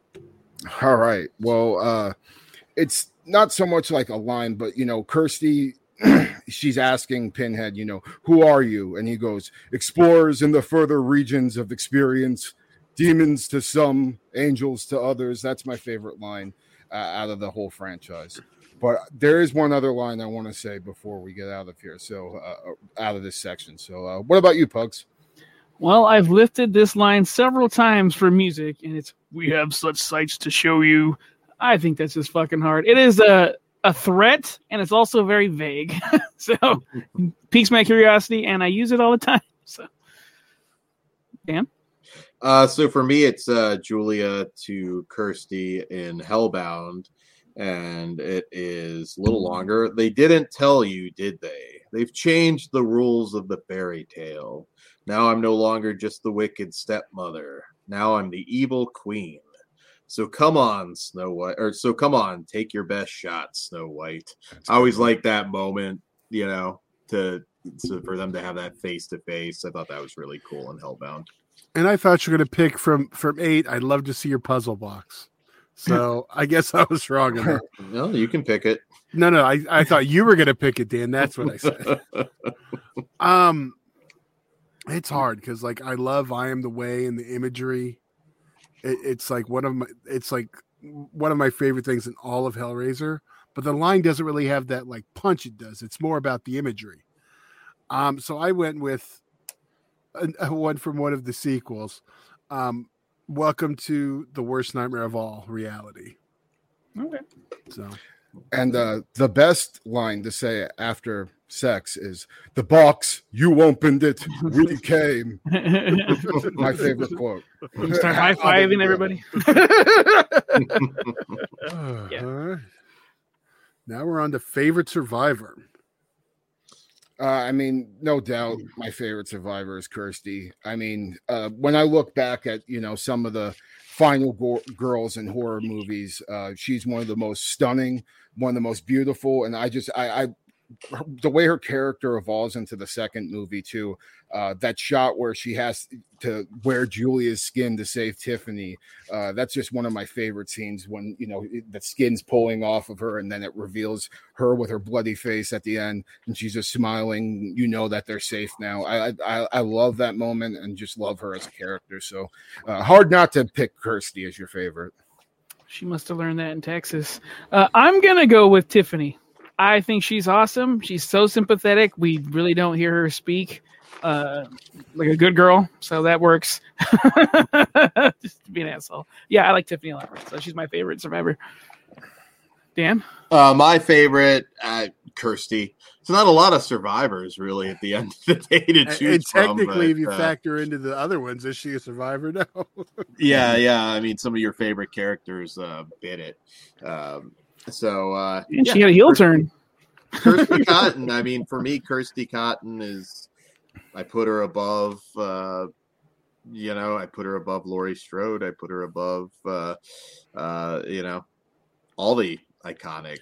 I could put her over a lot, but I can't put her over Nancy. Yeah, absolutely not. But Christy is my favorite and one of the best final girls. Well, yeah, survivor, whatever we're calling them this week. Yeah. What another proper pronouns? All right, favorite Cenobite. I mean, it's hard not to pick Pinhead, so I kind of want to leave him out of the equation. And if I'm going by just pure designs, I love that he's returns throughout the franchise, and that's Chatterer. I always love that design. Out of all the Cenobites, I think he looks the coolest. Also love the redesign he got in Hellbound with the eyes. Such a sinister, almost like demon, like super demon looking design that they gave on him. And he reoccurs throughout the series. We just got an awesome new one in the 2022 movie too. That I love that they made him like just big hulking figure in that portrayal as well. But yeah, Chatterer is probably my favorite if I'm not including Pinhead in the equation. Right on. I'm gonna go with my fellow fat ass Butterball. Hell yeah. Love that motherfucker. He's got these cool dark glasses. He does surgeries. And if I remember correctly, I think he's actually like the Cenobite that was in charge early on in the story. But, Pinhead looks fucking awesome. And, I get it. But yeah, fucking Butterball.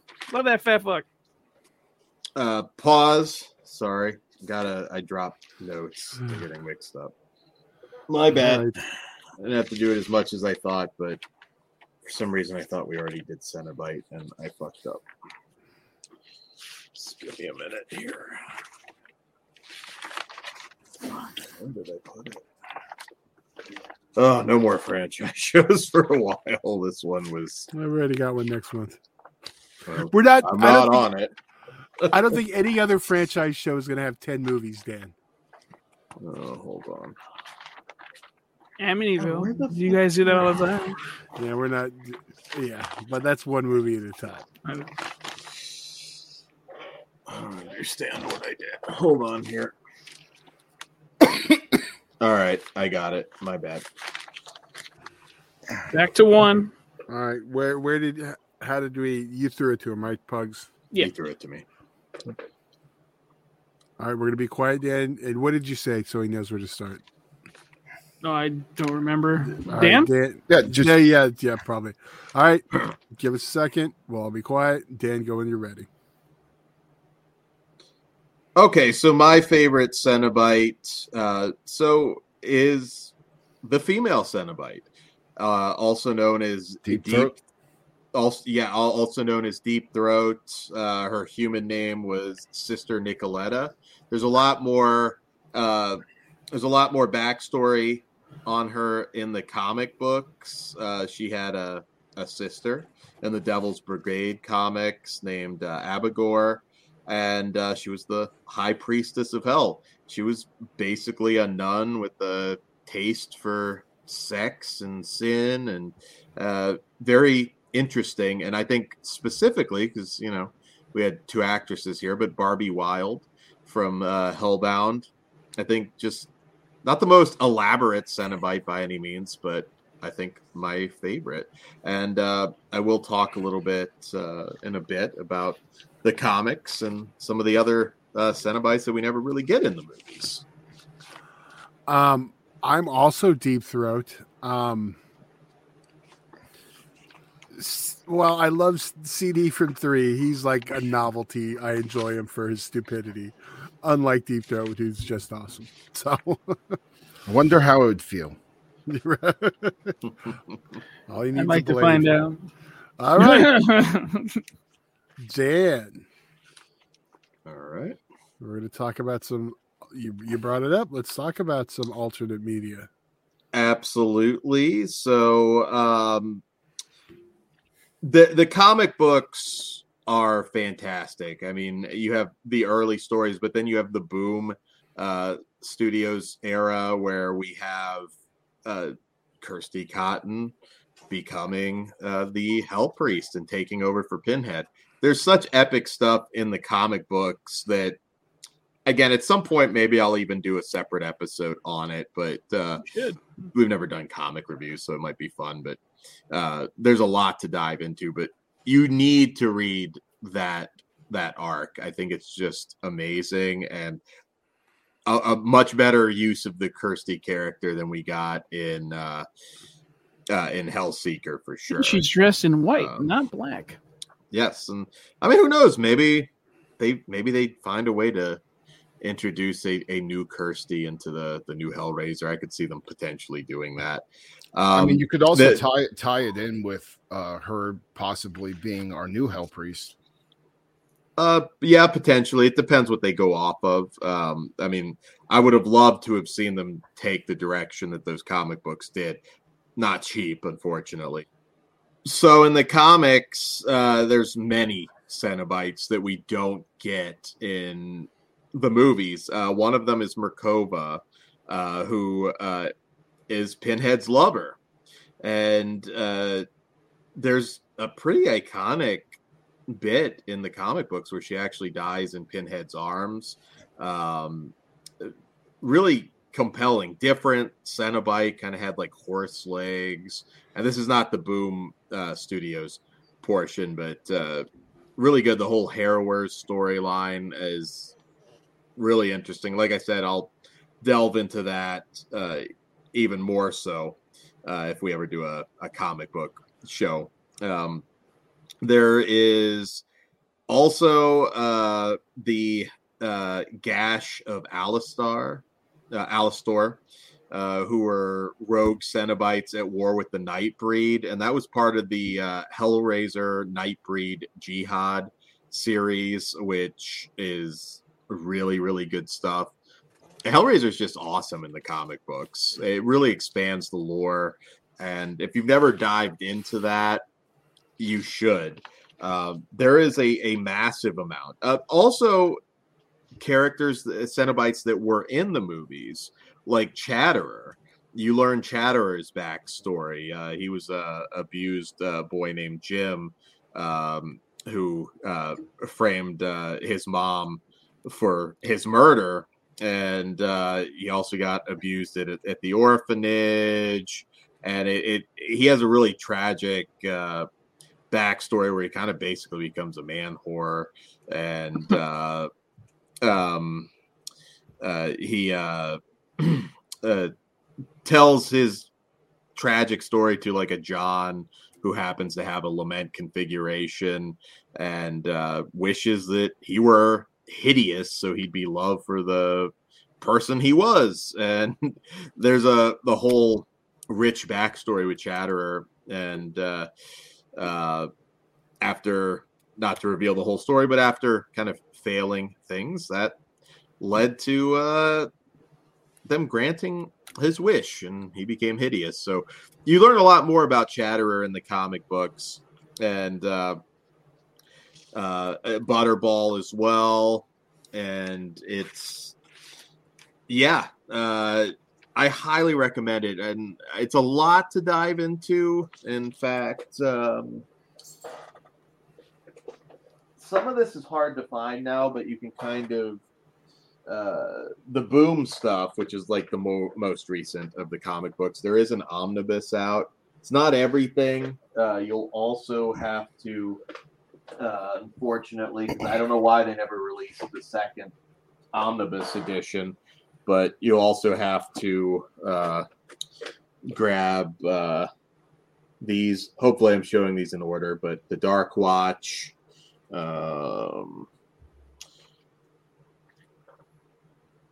just kind of giving you an idea. The second Dark Watch, the third Dark Watch.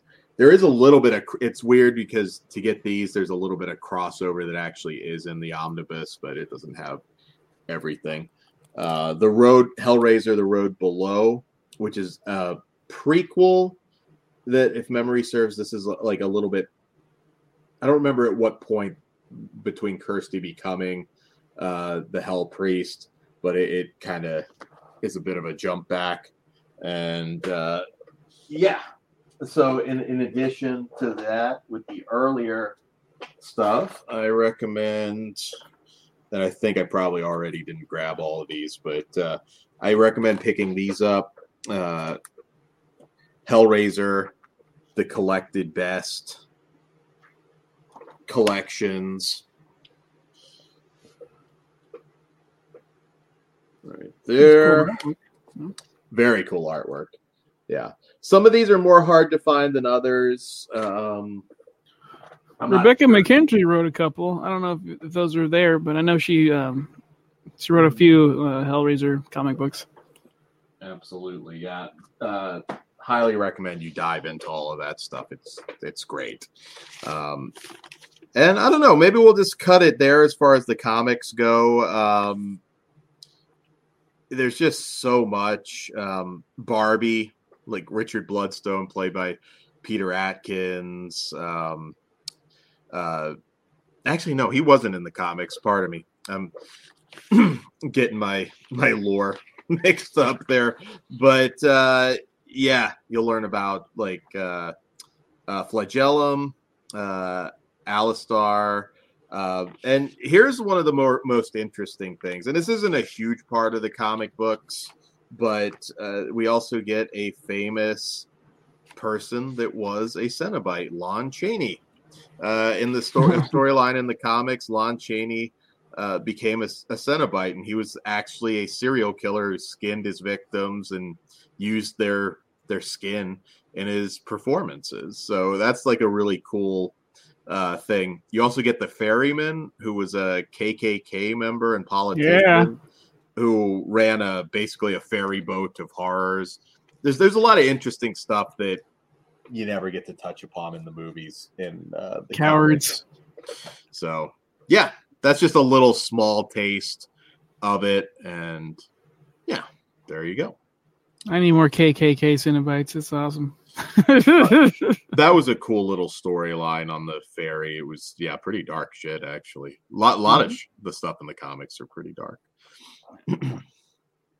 You're muted, Todd. It's time for some merchandise. You kind of already showed us with some comic books. Yes. So I'm going to unplug for this because I think it's going to be a little bit easier for me to grab everything. So we got to behave and not echo. All right. Echo. See?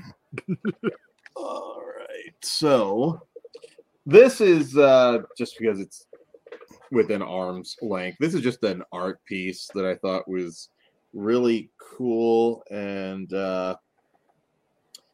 can't tell you the artist, but I love cats and I love Hellraiser, so this is just a neat little art piece that I have, and I think it's called Hell Kitty, and I believe that's the artist back there. Sorry, I don't have her name handy, but that's been she got paid. that's been hanging on my wall for a while.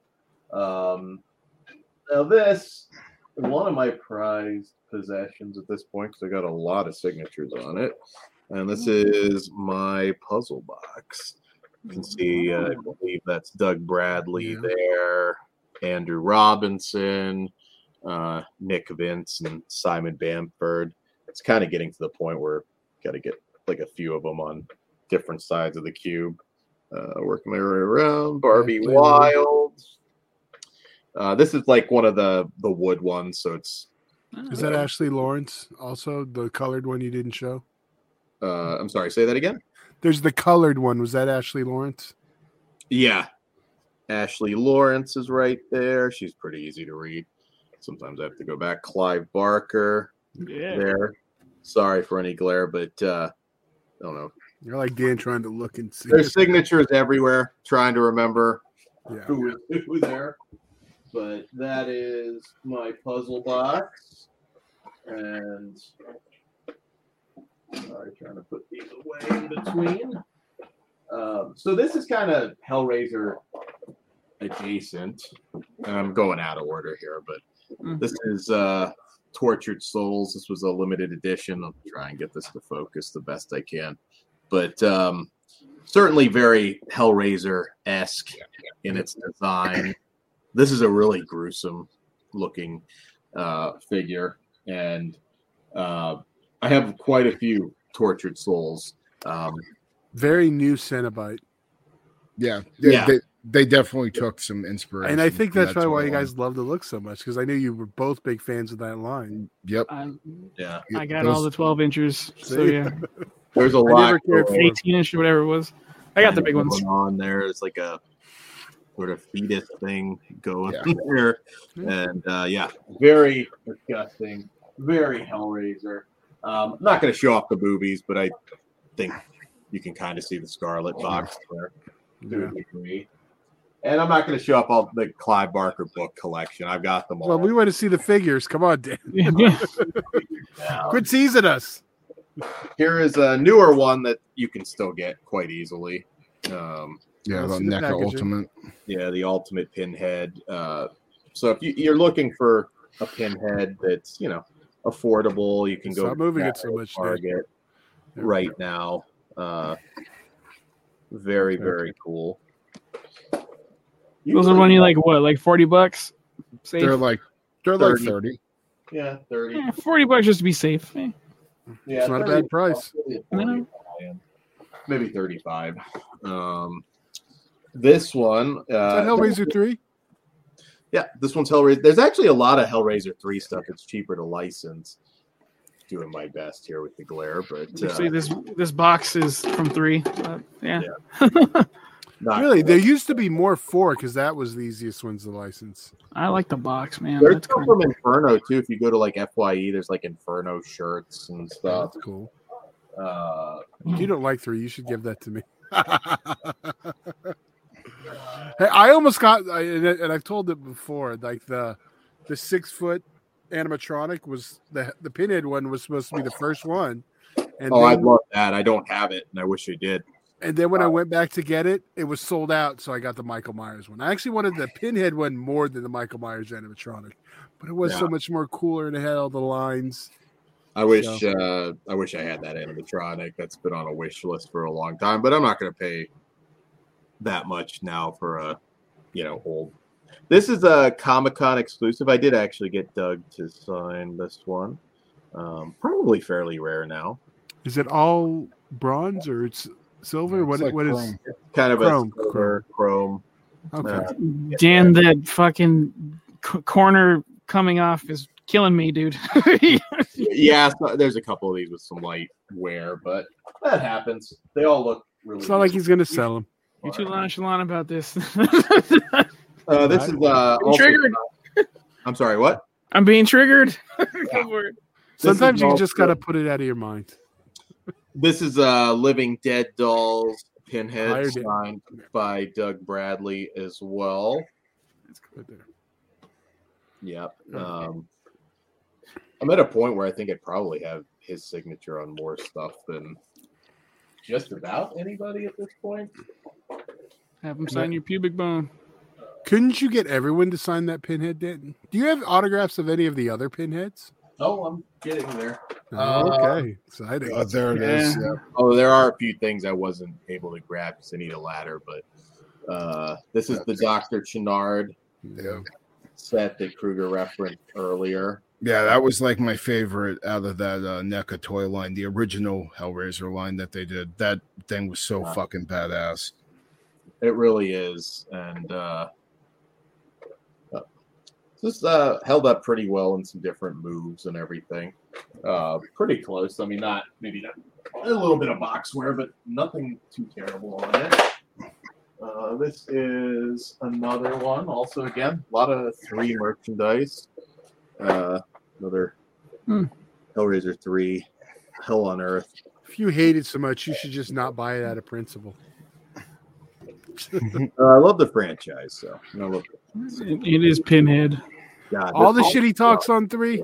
But, there you go. I hope now you can only get Judgment merchandise. This is Mezco, and I think this is not impossible to find yet. I could be wrong on that. I might have it. I'm not exactly. It's got bloody fingers. Fuck you. The eBay game. This is what I'm jealous of. This is the big one. This one is signed. The 18-inch, signed by Doug Bradley. This one's huge. I have tons of the 18-inch figures. That's the one. You never got him? No. Surprise! This one is really fucking cool. Definitely one of my favorite Hellraiser pieces. But you have some of the 18-inch stuff that I never actually got. I think you had the big pumpkin head. No, I didn't get the big pumpkin head. That was when I was one. I got Spalding. I have the pumpkin head figure, the smaller one, but I got Spalding, American Psycho, Freddy, Jason, Michael, Ash, Leatherface. I think that's all of them.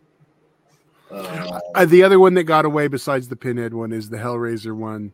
Sorry, the Nightmare on Elm Street Freddy one with the red sweater, the Part 1 one. Mm-hmm. Yeah, I have a God. I think I might have more Freddy figure. I have a shit ton of Freddy stuff. There's a lot of Freddy merchandise, but we'll show that off in an upcoming video. Volume, that's actually going to be really hard because there's just a lot of Freddy stuff. So continuing the figures, I have Chatterer signed by Nick Vince. That's a good. That figure's taken care of. Fuck yeah. Yeah, that's that. He's really cool. I haven't had any real bad experiences with any of the Hellraiser. Do you have the one box set that they did, or the box set of them that they did? Yeah, chains and stuff. I do. That is not accessible because they were loose, and I ended up. Yeah. Mine is still in the box. I'm just not willing to get it. That's the only way you could get the Hellbound Chatterer is in that box. Yeah. Oh, okay. This is signed by Simon Bamford, Butterball. Very cool. Yeah, those NECA figures were the shit. Convention prices are expensive, so there's stuff I could have had signed that I didn't for whatever reason at different points. Here's another. This you can. I'm almost positive get right now. This is a newer. Oh yeah, the wrestling one. The He-Man ones. Yeah. That's Hellraiser 3 as well. Jesus. A lot of Hellraiser 3. Team Hellraiser 3. Come on. Yeah, I think what's funny. The Funko Pop of Chatterer. Chatterer isn't even in Hellraiser 3, but it says Hellraiser 3 on it. Just cheaper. This one is from a different. It's the Cult Classics line. Another Pinhead there. Let's see. Trying to keep all this straight. I'm not going to show off Clive's books, but I do have. He's not the only writer in the Hellraiser universe, so we'll show off some of that. Let's see. So this is a little weird. I have a single wire twins, but I also have the pack with both of them somewhere here coming along. It's not that weird. They're trying to get all your money. It's fine. I have CD. See if he's nuts.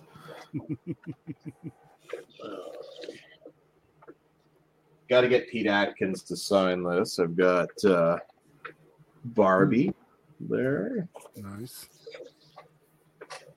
This one I know is one of the more rare ones. In fact, I had to pay a bit for this. Cheddar Beast. Oh yeah. Yeah, that one's a little more expensive. Some of these you can get, like, you're not going to get them like cheap anymore, but yeah, some aren't ridiculous. That one I'm sure is well north of $100 if you're keeping score to collect. But all right, got Surgeon here, kind of getting later into the franchise.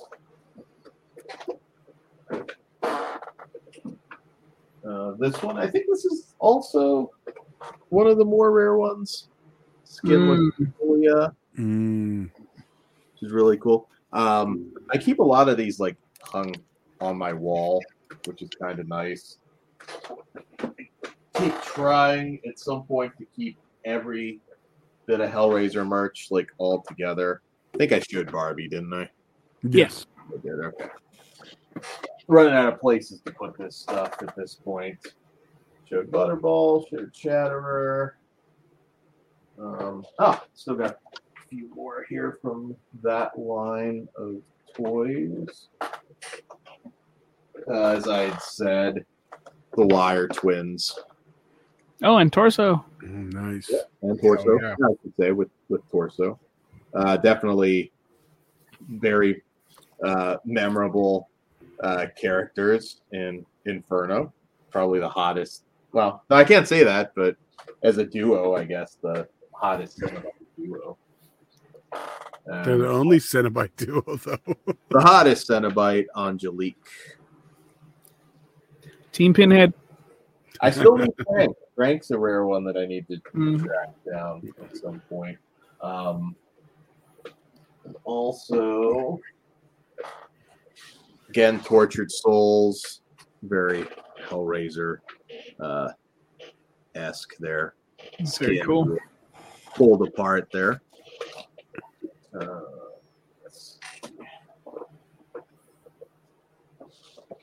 Feverish is the name of this one. Again, very gory, very nasty. Also could be inspired by Seven. Right? Yeah. That one definitely. I just see one big hole. We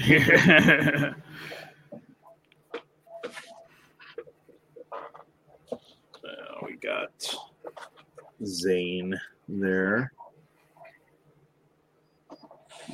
And Saltax. So I don't have all of these or anything, but those are ones. With my action figures, if I can help it, I try and actually get them out in the wild. I really don't like ordering them online. Oh, I mean, like unboxing them. I'm like, buy two. They always tend to show up fucked up. No, if you're paying a premium price. So this is going to be really hard to focus, but the original poster signed by a ton of people. Yeah, careful with that reflection, dude. Yeah, don't fucking drop that shit. Sorry. And don't let your dick fall out. My dick ain't falling out. I'm just saying there's a reflection there, and I don't want to see it in YouTube. We don't want to see what porn tab you have open. Only Dan's. That's there you go. Smaller. This isn't the original poster art, so it's easier to hold up. This is signed by pretty much everybody. So that's I get place of honor on the wall. Not the original poster, but at a certain point, the 27 by 40s take up a lot of space. So yeah. Let's see, what else do I got? I have all of the Clive Barker books and comic series. Those I've got them all. You can look those up pretty easily. But I did want to put over a great writer. A few great writers, but Barbie Wilde. She is a fantastic writer. I got this. which is out of print now. Voices of the Damned, one of her collections, and this she was kind enough to sign for me there at one of the cons. Also, her serial killer novel, The Venus Complex. This one's easy to find. Voices of the Damned. I think you probably have to be spending a decent chunk now. But Venus Complex, Pugs, I think, is a read that you would very much appreciate. I'll add that to my queue. Also, when you get a chance, Dan, send me notice. I want to read it. Never mind. We'll talk about that after. Also, Patient K. That's a little this is usually $3. Just a little short story you can get off Amazon that she wrote. And she is not the only Cenobite. So I have his other collection somewhere, and I just misplaced it. But Nicholas Vince, the Chatterer, he's got a few collections out there. What Monsters Do. Definitely check that out. And of course, Pete Atkins. I highly recommend some of his novels. Morning Star, Moontown. He's a great writer. He has a new short story collection that's out for pre-order now. The name's escaping me, but I believe he talked about it on his stream. Oh, cool. And yes, I think I'm running out of stuff to show off for now. It's not everything I have, and I do apologize. I tried to hunt everything down, but there you go. Before we move on to the future of the franchise, I do want to say, for any of our audio listeners, to see all of Dan's merchandise and stuff he showed off, you're going to need to go watch us on YouTube. So, yeah, just throwing that out there. Fletchman features on YouTube. You should subscribe to it, even if you prefer. Do you have this one, Dan? The Steelbook for the first 3 movies? No. Is that the Arrow one? Yeah, it's the Arrow Steelbook. I didn't know that back is awesome. Yeah, it's it's pretty dope. And the first 3 films are in this. Nice. This is like the alternative for the box set. Right. Okay, that was the alternate Scarlet box. Very cool. It has 3 uncut, so great. Yep. All right. So what's next? All right. Future of the franchise. What do you want to see next? Well, for me, I definitely we do have Pinhead and Dead by Daylight, but I would like to actually see a Hellraiser video game. I think it would be very, very cool, especially just implementing puzzles and solving the box, maybe why Cenobites are chasing after you or going after you or you're fighting through hell. There's a lot of stuff they could do that could be really cool with that. But as far as movies, I just want a sequel to the Hulu movie and see where they're going to go. And I hope that, maybe we can get 3 of them, having 3 good additions to the Hellraiser franchise, I think would be awesome. So I hope they continue with the story that they have. I think they have a solid Pinhead and, just run with it with what they have with the Vought storyline and the cliffhanger we were left on. So. Pugs? You're muted, Dan. Pugs, go ahead. Oh, okay. For me, I'm excited about the show coming out, so that's where I'm going to be looking to, and I hope I like it more than something else that I'm waiting for David Gordon Green to come and save the franchise. Look, I'm a big Eastbound and Down fan, so if they lean into comedy, fuck it, I don't care. I'm mad at this point that we didn't have fucking Katie Powers in the Halloween trilogy. I mean, we had him in a black version in the first movie. Danny, that's him. I wanted full on Katie Powers as the Dr. Loomis. I wish we got that now. Yeah. Was that pure evil? Matter of fact, motherfucker, it was. That's actually fucking awesome. All right, so I had to do it. Actually, before we did this, I had it written down I do want another movie. And I gave the recipe for it. But I think I'm going to write a fucking comic book about it. So I'm going to save that. And, maybe we'll release it here. But no, more movies, more shows, more fucking Hellraiser. I don't really care what medium. Just give me more and make it good. I think we have the perfect jumping off point now, or continuation point for the 2022 film. I certainly see no reason that you have to just go back and reboot something, or even if you weren't completely satisfied, there's certainly quality there. It's a lot fucking better than sequels and reboots this deep into the franchise. So I'd like to see more what we could do with Jamie Clayton and Voight potentially, or not. Like I said, if it starts to kind of jump off into its own thing, that's fine too. Even the dog knows it's not that good.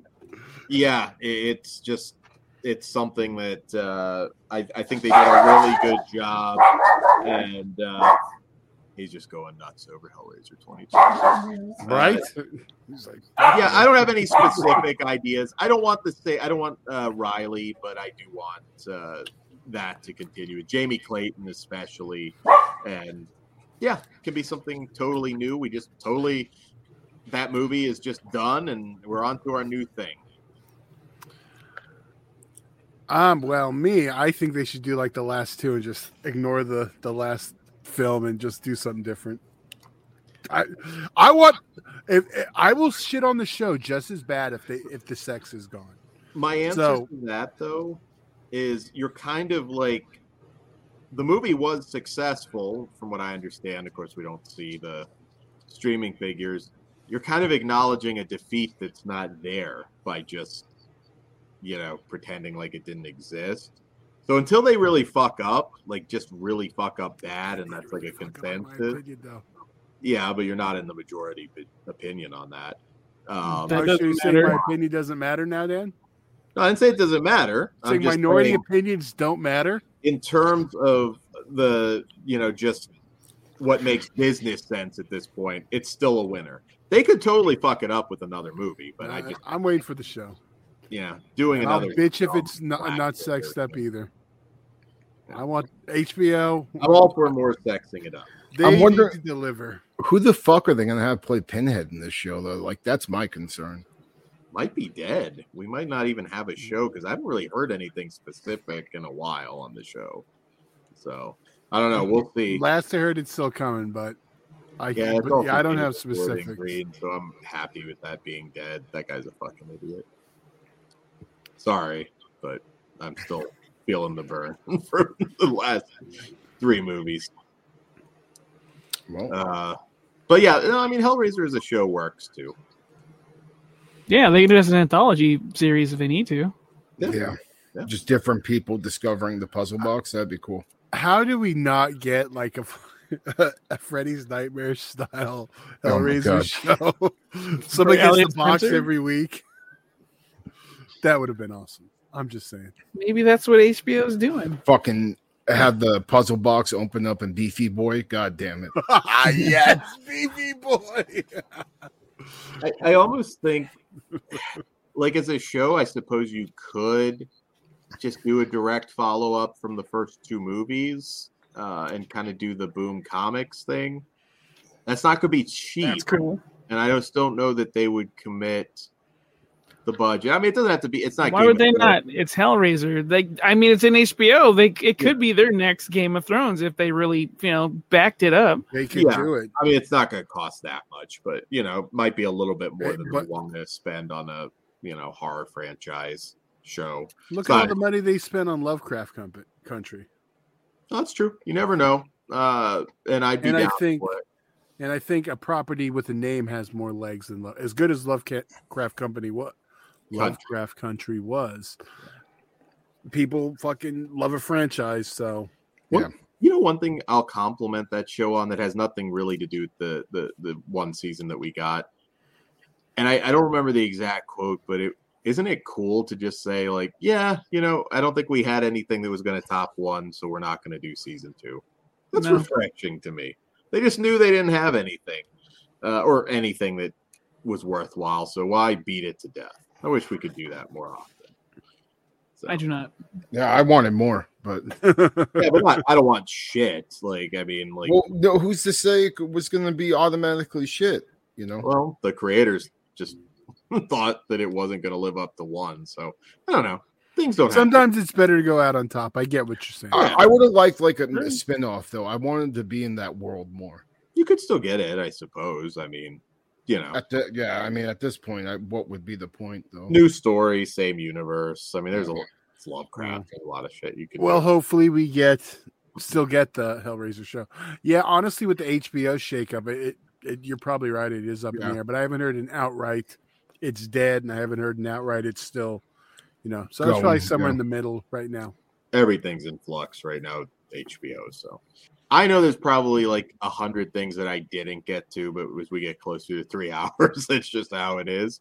Hopefully you've enjoyed this. It's definitely, again, my favorite franchise as far as, some of these iconic characters go. Hellraiser, it's hard to pick a true like favorite horror film, but it's kind of my go-to answer just because it meant so much to me and still does. And please weigh in with all your picks. I know they're going to be all over the place. I know there's going to be a lot of you that like 3 the most and kind of prefer the kind of the MTV mainstream rock and roll Pinhead, and that's all good. There might be some as long as you don't pick Hellraiser. Revelations at number 1, I might not. Pick whatever you want. It's your opinion. Dan's trying to backpedal on 3 now. I know. I just realized how much merch he has. I think I know a few people that rank Hellworld pretty high for some reason, and honestly, it could be a nostalgia thing. Mm-hmm. Yep. Post your rankings. Superman gets a blowjob. Like I said, I understand. There you go. That's why, yeah. So I think that's all we have for you guys tonight. Have a happy Halloween. Hope you've had a great October. Check out all the other content that we put out in October every day. Support the Patreon at patreon.com/fleshwoundfeatures because after October, I am tired. But we do it all for you. And we appreciate your support. And gentlemen, we're taking a week off. Not really, but